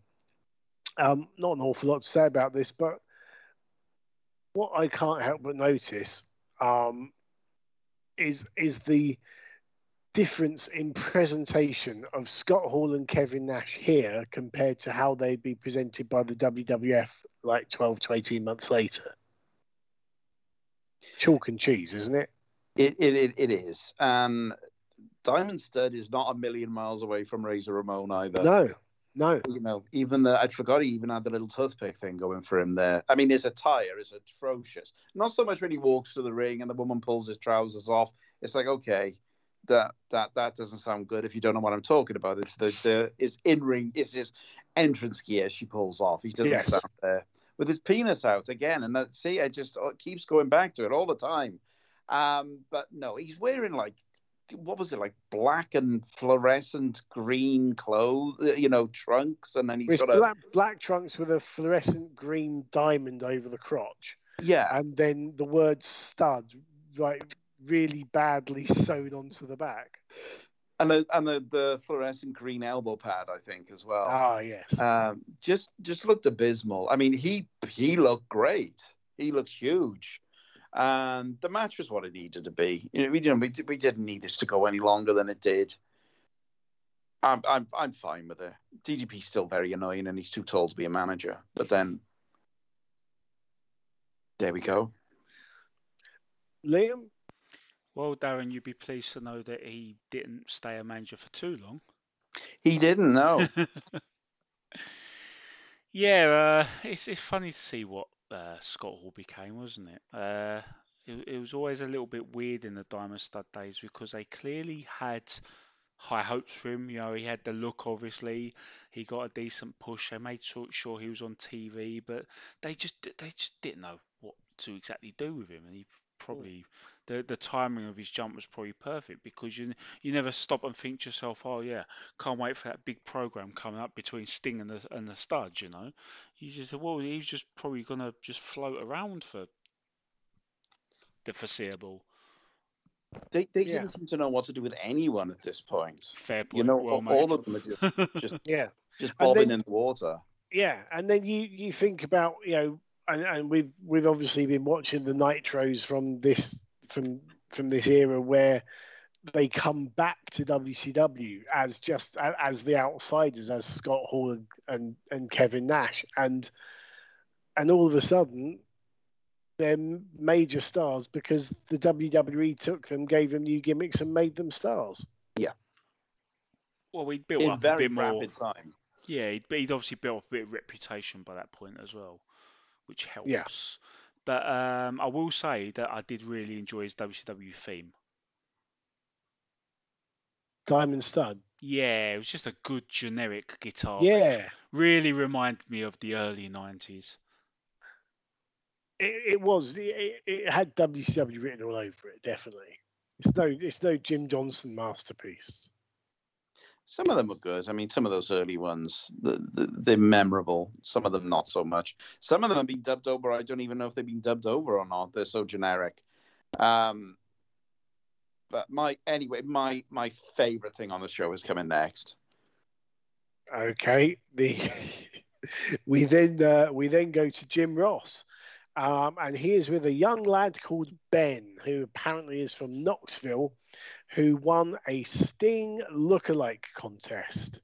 Ben doesn't look anything like Sting, apart from the fact that he's got face paint on. That's about it, really. Sting comes out to meet him, having redone his face paint after the Koloff match, and in a remarkable coincidence, they have very similar face paint on, almost as if this was all planned in advance. But Sting is then attacked by Nikita Koloff, and Koloff looks like he's going to attack Ben for being a Sting fan. Ben's mother then hops the rail to protect her son, and Doug Dillinger steps in. Young Koloff is then ushered away. Young Ben goes over to check on his hero Sting. In reality, it was a busy night for the Sullivan family because Ben was actually Kevin Sullivan's son. And the Sting lookalike contest was, of course, as real as that Intercontinental title tournament in Rio de Janeiro. But it was a fun little angle, wasn't it, Gossie? Yeah, I mean, I'm with you though. I mean, Ben didn't look anything like Sting. Sting's got a good physique. He's much taller. He's got blonde hair. This is just a kid with face paint on. You're not fooling me. It's not a lookalike. There's nothing like him. So there's one terrifying moment where Sting does pick up poor Ben and just says how excited he is, and kids make him really excited or something like that. That could have gone. I didn't know where this angle was going at this point. I was hoping Ben was going to turn on Sting. That didn't happen. No, that would be if Ben had won a Dustin Rhodes lookalike contest. Or if you'd have waited another 8 years, bro. Well, no, I don't know. I was going more towards Sandman and Raven, to be honest. Have something there. I don't know. Sting's maybe Ben's dad. Now we're going back through Russo again. We're all over the place with it. But the one thing I was hoping was that Sting was going to duck from that lariat and they were going to hit Ben with it instead. And Ben would have bladed. But you couldn't see because of the shitty paint job. So the whole thing was ruined. So from this show so far, I've got a feud coming out with. I haven't got a feud. I can see a feud coming out with the PN News and Johnny B. Bad, which thrilling. And now Nikita Koloff and Ben's mother. So Well, that's the feud. That's where the money that's the is. feud, because she said Sting was useless. Sting got battered immediately, but he wasn't sure what to do with Ben's mother. So I'm looking forward to what's going to happen next there. See, Liam, Yes, Dean. any any thoughts on this one? Anything you would like to add? I'll say one thing. It would have been so much better if they're going to have someone come to the kids' rescue. They should have recruited that old lady. They should have called an audible and asked her if she wanted to come and defend this little kid from that goddamn commie. Yeah, but I think they asked her, but she refused to do the job. She'd have pulled a gun on him, I reckon. You know, to Probably. defend my freedoms. Yeah. No, that's a good shout. She probably would. Would have been the most entertaining thing on the show, to be fair. Definitely. Yeah. Right, we will move on to match number 9. We're nearly there. It's the Great Mutar versus Lex Luger. And this match is for the number 1 contendership to face Ric Flair at the Great American Bash. Yeah. Now, this is where I'm getting a bit confused, because the on-screen, those on-screen graphics Gossi was telling us about before, they tell us that Muta is the number 1 contender for the world title, despite the fact that the WCW Top 10 that was shown about 30 minutes ago told us that Lex Luger was in that position. And then Jim Ross tells us that Luger's the number 1 contender too. But Bobby Eaton's getting the title shot. And Bobby Eaton's getting the title shot. Well, look, guys, everyone can make mistakes, let's be honest, right? Let's not ride WCW for making one little one-off lapse, all right? Let's just chill. Yeah. El Gigante's the number 1 contender, and I won't have otherwise. Ben's mother should be. He's number 3, I think. We then see Bill Kazmaier in the audience wearing one of those one of those sort of sketched shirts that were around at the time before the they real number 1 contender. Yeah, he is. He looks like a roided Tim White as well. Not going to unsee that now. Yeah, and do you know what I'm also thinking when I watch Great Muta is that in this age of COVID, surely now Japanese wrestlers blowing green mist at you is taking on an added layer of danger. Yeah, I think that I don't want to say it's the finish, but yeah. Moving on. Luger no-sells a Mutar chop and gets a 2 count with a belly-to-back suplex. Luger hoists Mutar up for a press slam, but Mutar then lands a spinning kick to the jaw of Luger. He misses a handspring elbow and flies over the turnbuckle to the floor. Mutar then goes to blow that mist at Luger, but Luger puts his arms up to his face to avoid getting it in his eyes. Muta then charges at Luger. Luger hits a power slam, and he gets the win in 3 minutes and 43 seconds. So yeah, you bring Great Muta over for a TV match and have it go less than 4 minutes. Mental. It was. See, I'm torn, because if the match was longer, because Luger's in it, it would not have been any good as it was, if that makes any sense. Yeah. Muta took an incredible bump off that handspring elbow thing. Yes, amazing. Yeah, I was like, what the hell? I actually rewound that, which I hadn't done since Ben was around. Here's a thought now. Hypothetically, let's say Flair doesn't leave. Where do they go then with it? Do they still put the belt on Lex, do you think? Yeah, because if you remember the timeline at the time, there was a big thing around it that Luger had choked, quote unquote, too many times. He had too many matches, and it was surely going to be the moment where he finally beat Flair. And if I remember correctly, it was. I mean, it's not that Flair, obviously, he put plenty of people over. Probably wasn't against losing the belt to Luger per se, but there were many things that were really rubbing up Flair the wrong way at this point in time, including Jim Herd's views on his look and this, that, and the other, and I think also what they had planned for Flair after he dropped the title, like he was they were going to try and pack him off just to be like a bit part player in undercard tag matches or something. So I think the whole thing just left a bad taste in his mouth. But yeah, absolutely, Luger's winning the title because they couldn't go any other way. When they were without Flair, it's like, what do we do now? Oh yeah, we'll turn him heel. See, I'm watching this match, and in my weird world, I've got Flair versus Muta in a cage at Great American Bash. I'd have liked that. That'd have been pretty See, sweet. there you go. But they killed Muta, didn't they? Starrcade '89. That was the death knell of Muta in WCW. Yeah, because he lost all 3 matches. Every match. But didn't the Samoan SWAT team as well? Yes. Didn't they lose every match? Because I remember Corny talking about this, saying how because the Midnight Express weren't in there, and they were like, just put us in there and we'll job the mat. We'll do the job for everyone. But they were like, no, you're not going in there. Just crazy. Just absolutely crazy. But yeah, Muta, oh God, Muta could have been really something for them. I think. I'm not saying he should have been world champion or anything, but he could have got over as a face.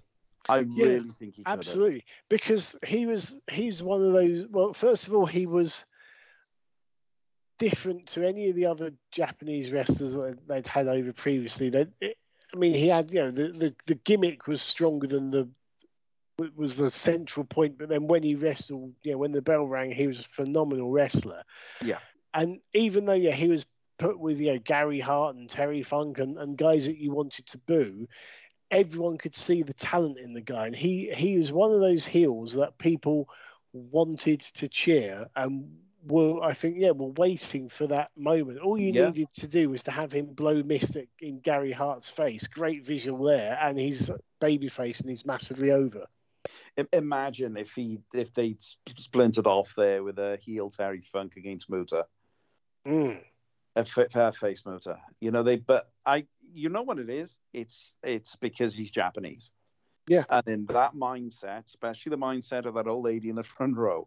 But no, they're looking at it thinking, he's Japanese, he can't be a face. And it's sad, but that's a mentality that went on a lot longer than 1991 did, unfortunately. Definitely, yeah, and I'm not saying it's right, but that was the mentality. That's where we are. You can't have the American fans won't cheer a Japanese guy. Well, yes, they will if he's that good a wrestler. Of course, God, this company was just crying out for anything at this point. There's no way this idea wouldn't have been thrown around by some people just for it to be shut down, because it's dire. It really is. But there we go. Yeah, but I think as well that Muta was, whereas in '89 he was based in the US, in '91 he was back in Japan and he was wrestling the vast majority of his matches in New Japan as Keiji Muta. They'd lost at that point, but earlier on when they'd had him, 89, 90, they could have. I'm sure if they're going to say, look, we're going to give you a top run as a face, and maybe even put the belt on him, then they could have swapped things around a bit with his dates, but wasn't to be. Yes. Okay, match number 10 is Steve Austin with Lady Blossom, who, of course, has been a guest on this show, versus Joey Maggs, perennial WCW preliminary wrestler. We go straight into the next match after the break. Both competitors are already in the ring, as we have had an Austin video package rather than a live entrance. This is going to be another squash match. Austin pretty much lands a stun gun straight away. For some reason, inexplicably, he delays for a moment. Then he pins Maggs, and the whole match lasts 25 seconds. And I think the video package... am I right in saying, Liam, that the video package lasts longer than the match? Not only did it last longer than the match, but it also contained footage. They decided to take some footage for the B-roll of Austin sporting the TV title that hadn't yet aired. Because WCW. There you go. Because the belt is still in at this point in time. We are about to have a main event where the TV champion changes the world champion, and they go and do that. Silly fuckers. Eaton didn't have the TV belt around his waist, though, did he? At that on this show, or did he? I can't remember. You might be I right, don't- but as far as the timeline goes, they have done cocked up there. So they, so they have shown they've shown Steve Austin wearing the TV belt before he's won it. Most people say the thing about WCW is they were a TV company doing wrestling. Well, that is a Yeah. TV error. That is a television gaff that'd get you fired from TV production. That's not a wrestling gaff, that's a TV gaff. So they can't even fucking do that right. Right, yeah, right. So this show aired live on TBS on June the 14th, 1991. Austin won the belt at a worldwide wrestling taping on June the 3rd. So he'd won it just under 2 weeks before. But as you quite rightly say, the episode hadn't aired yet.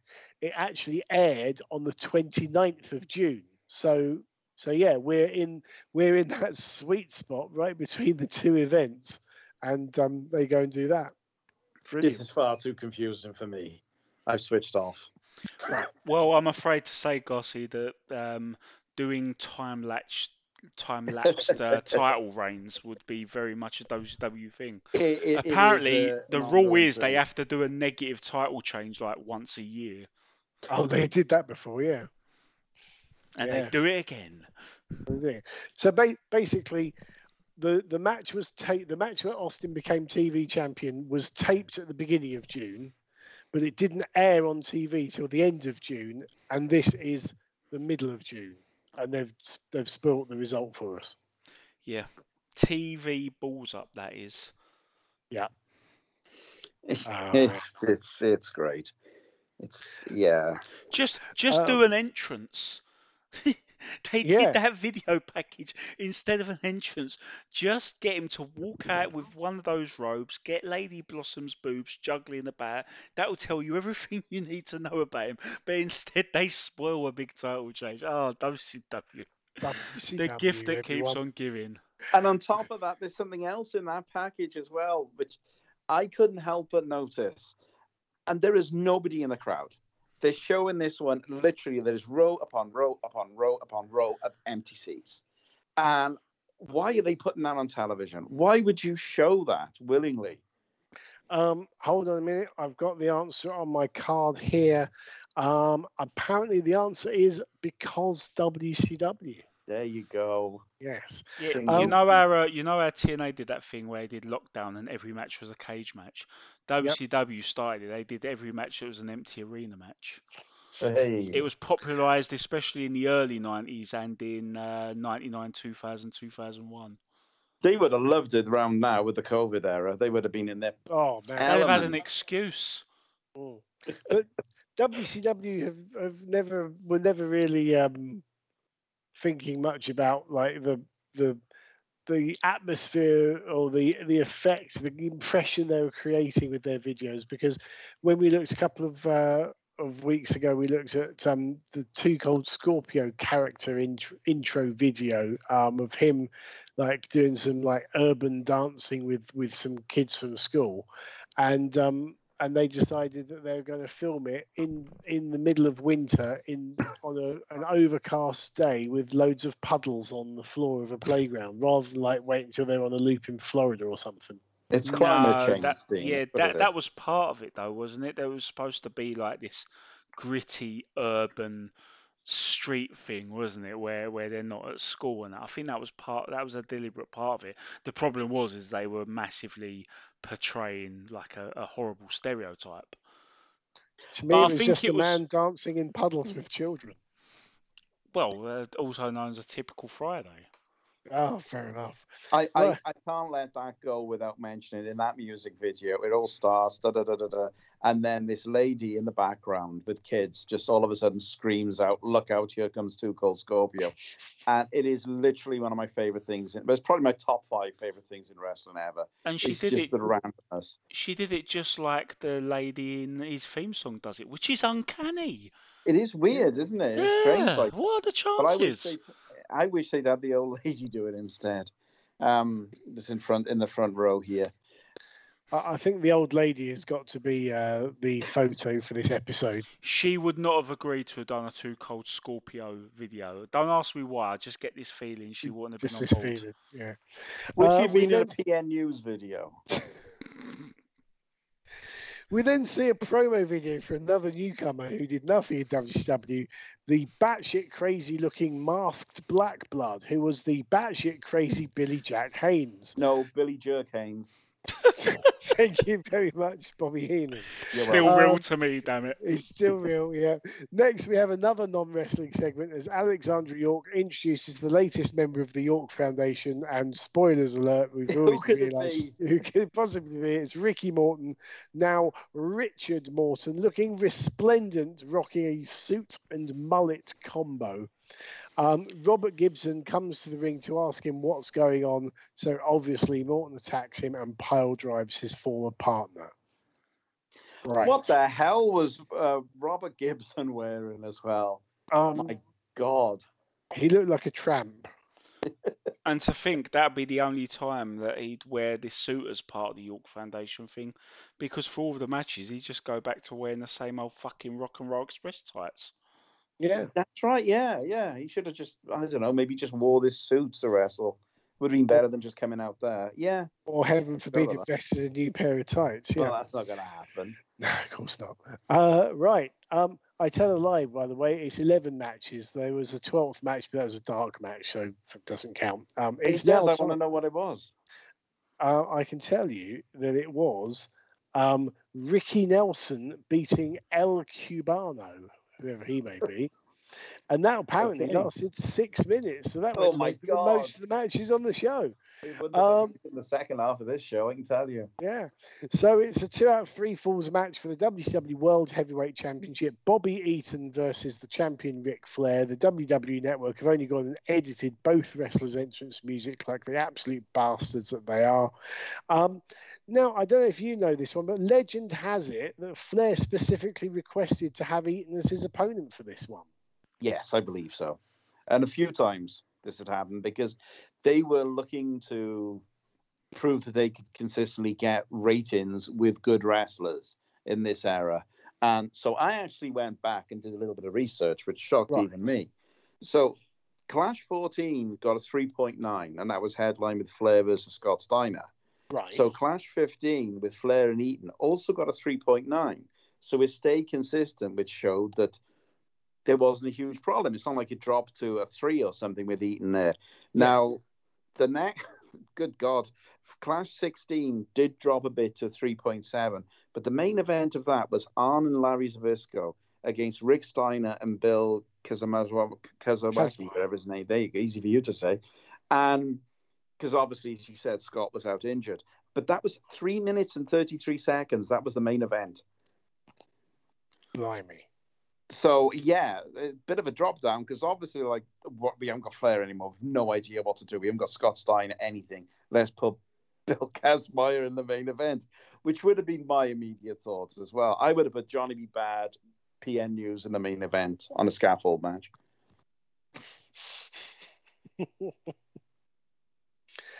I was going to say I'd pay to see that, but I probably wouldn't.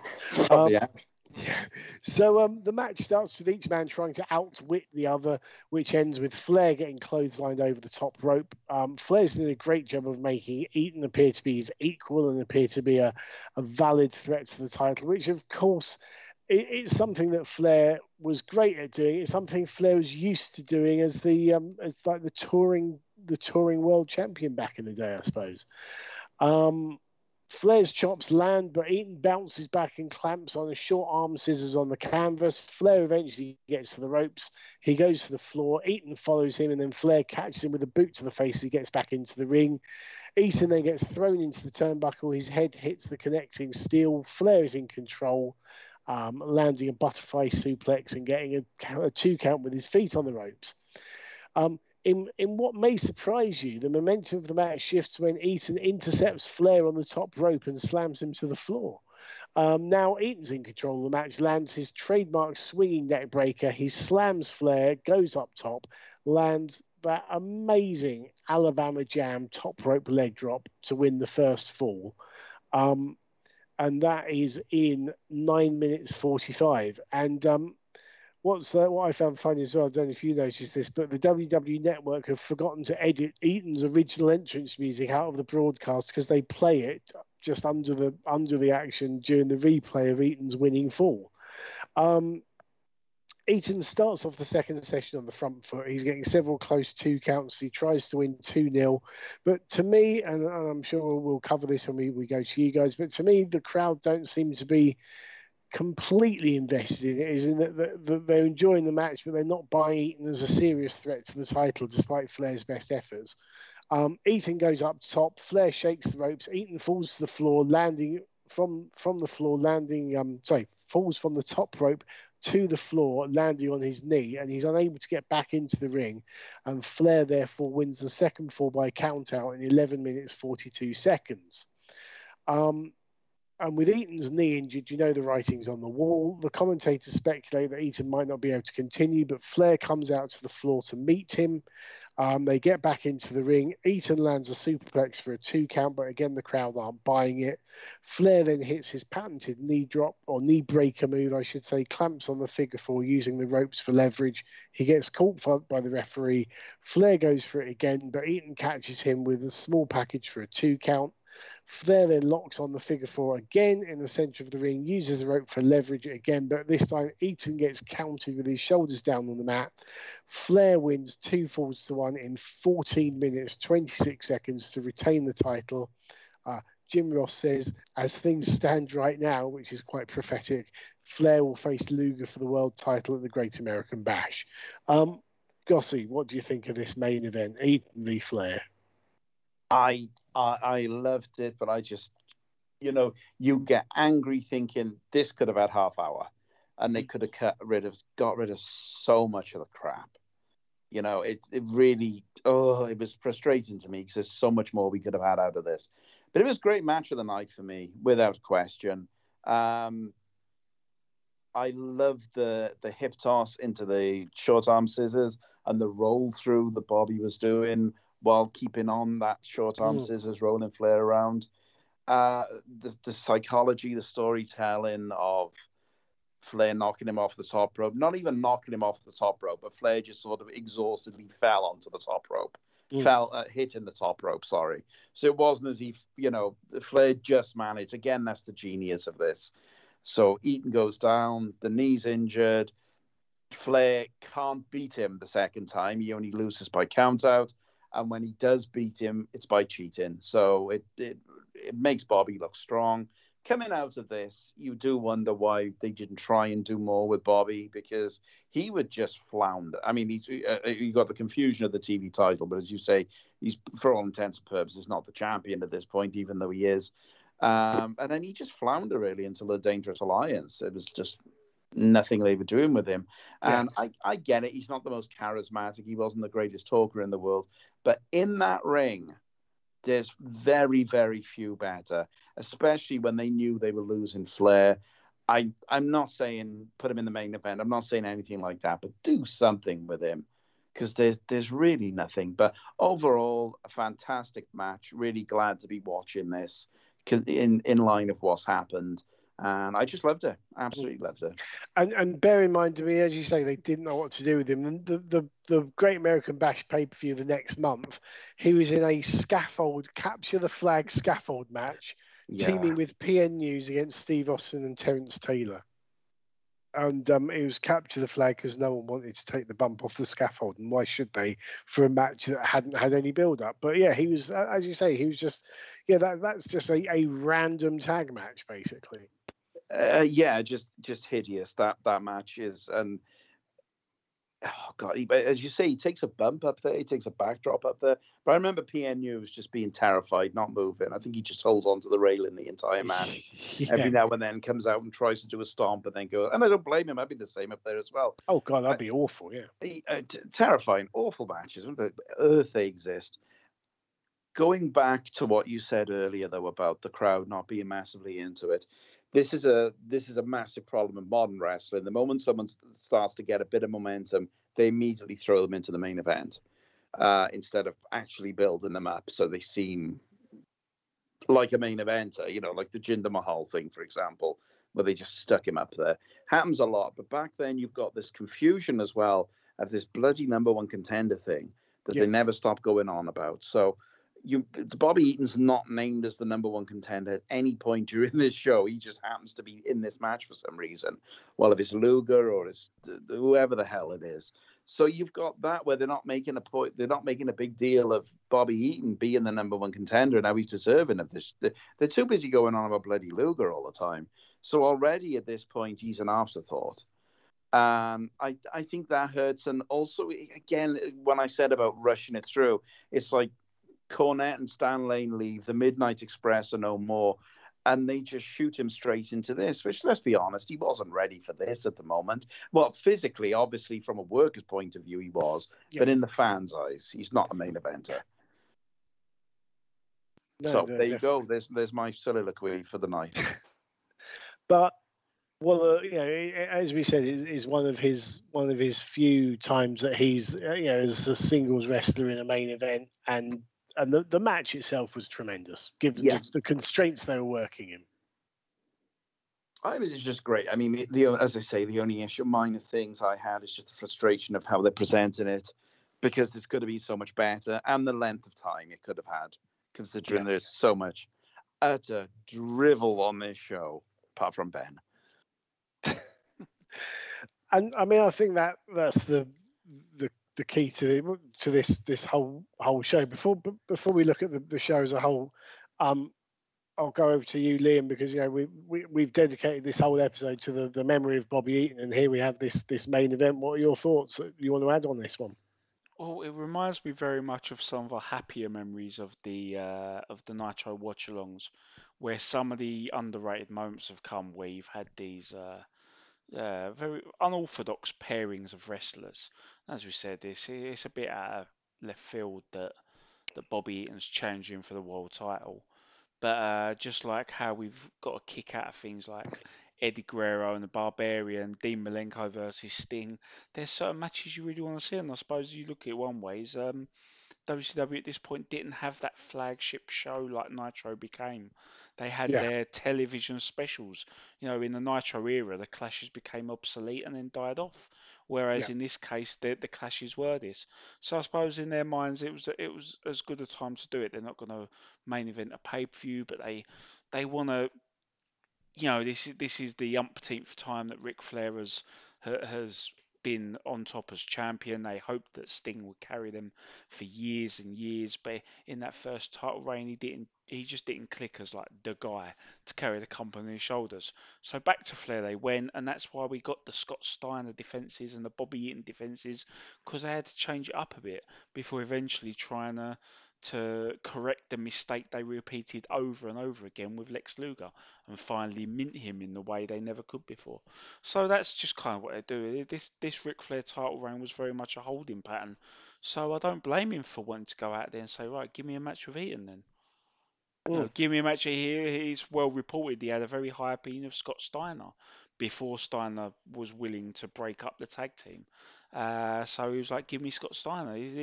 This was Ric Flair calling his shots, and it's a big testament to things like the upside of Scott Steiner and just the quality of Bobby Eaton overall, and how highly he was regarded by the rest of the roster. That Ric Flair will go, right, you want to give me another title reign? You want me to try and do things differently? Give me that guy. I'll make some magic. And for what they had to work with, it was very, very fun. It felt rushed, but that's because they rushed them.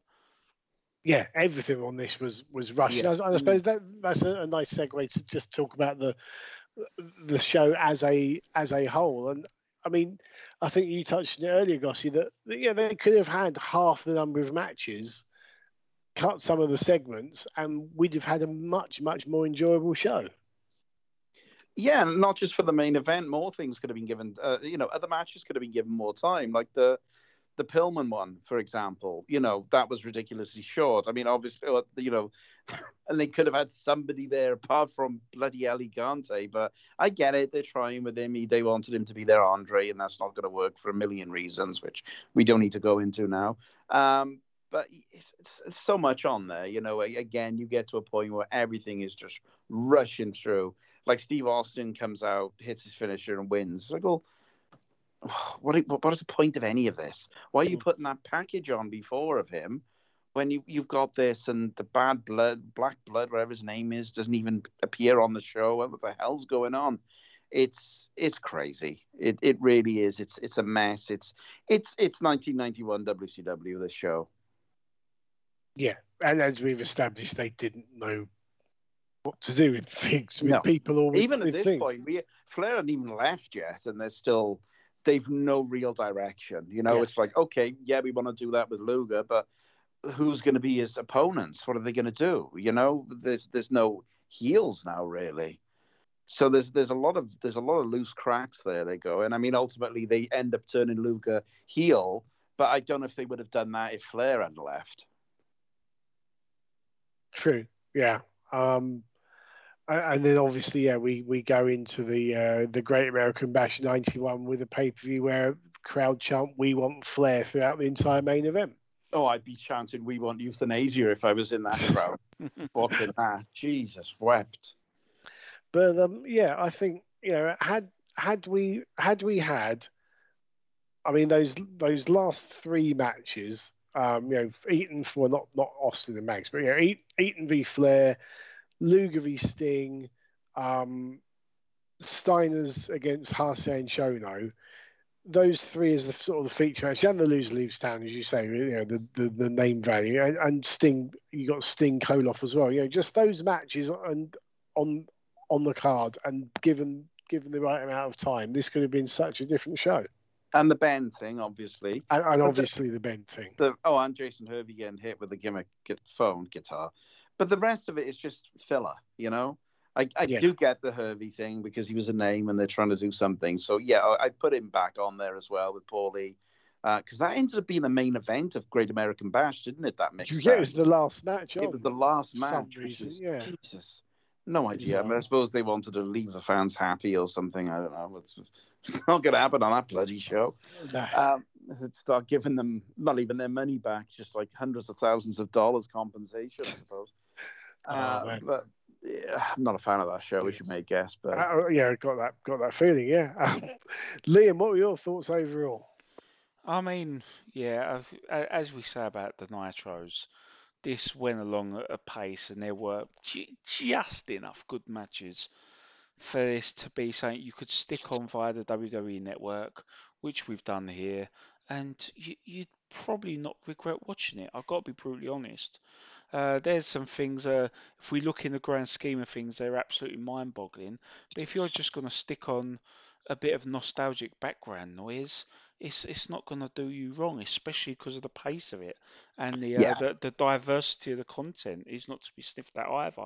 But yeah, if you do happen to lean a little closer to the television and pay a little bit more attention, you'll see some really, really big cracks for sure. And obviously those cracks turned into an all-out fissure at the Great American Bash. Yes. Marvellous. Right, we will leave things there. Darren Goss, the Discovery, I forgot the name of the company. Darren Goss, Discovery Wrestling commentator. Thank you so much for joining us on this show. Now, before you go, tell people who are still listening at this point, well done if they are. The dog. The dog, yeah. Tell the dog where it can reach you on social media and where it can find Discovery Wrestling. We're on Twitter, Disco Wrestling, and that's the best place. And then just on Facebook, Discovery Wrestling, search for that. If you are in the area, tickets are on sale now. We're at the Edinburgh Corn Exchange, shockingly in Edinburgh, which is on October 17th on a Sunday. Is there corn? And then there will be corn. Does available, it get exchanged? It will, but that's what it used to be. See, it used to be a marketplace. They should have a popcorn go. stand. There you go. You get some popcorn in exchange for money. Yes, and this candy is what we're corn. going for. And yeah, corn we're not dogs. going to bother. Yeah, we're not going to bother charging people for the shows. We're just gonna, just bring your own corn. Yeah. So yeah, bring your own corn and come to the Corn Exchange. Tickets are on sale there. You can get them through the Discovery Wrestling website, discoverywrestling.com. And then we'll be back again November 28th for the anniversary show, which is also a Sunday. So there we go. Come along if you can, if you're in that area, if that dog lives in Scotland and he's got some corn, come along. And I've been to a couple of Discovery shows when I've been up in Edinburgh, and they are well worth going out your way for. They're tremendous shows. We are on Twitter at BecauseWCW, on Facebook at facebook.com/BecauseWCW. And of course, you can listen to this and the 98 other shows we've already done at becausewcw.podbean.com or wherever you get your podcast from. And we don't want to say too much. We don't want to jinx it, but with a bit of luck, Liam, we're going to get ourselves a special guest for episode 100. We're going to try. It'd be rude not to. This has been a lot of fun over the last 4 years, and don't want that to sound like we're going to stop. We're going to keep doing it as much as we can.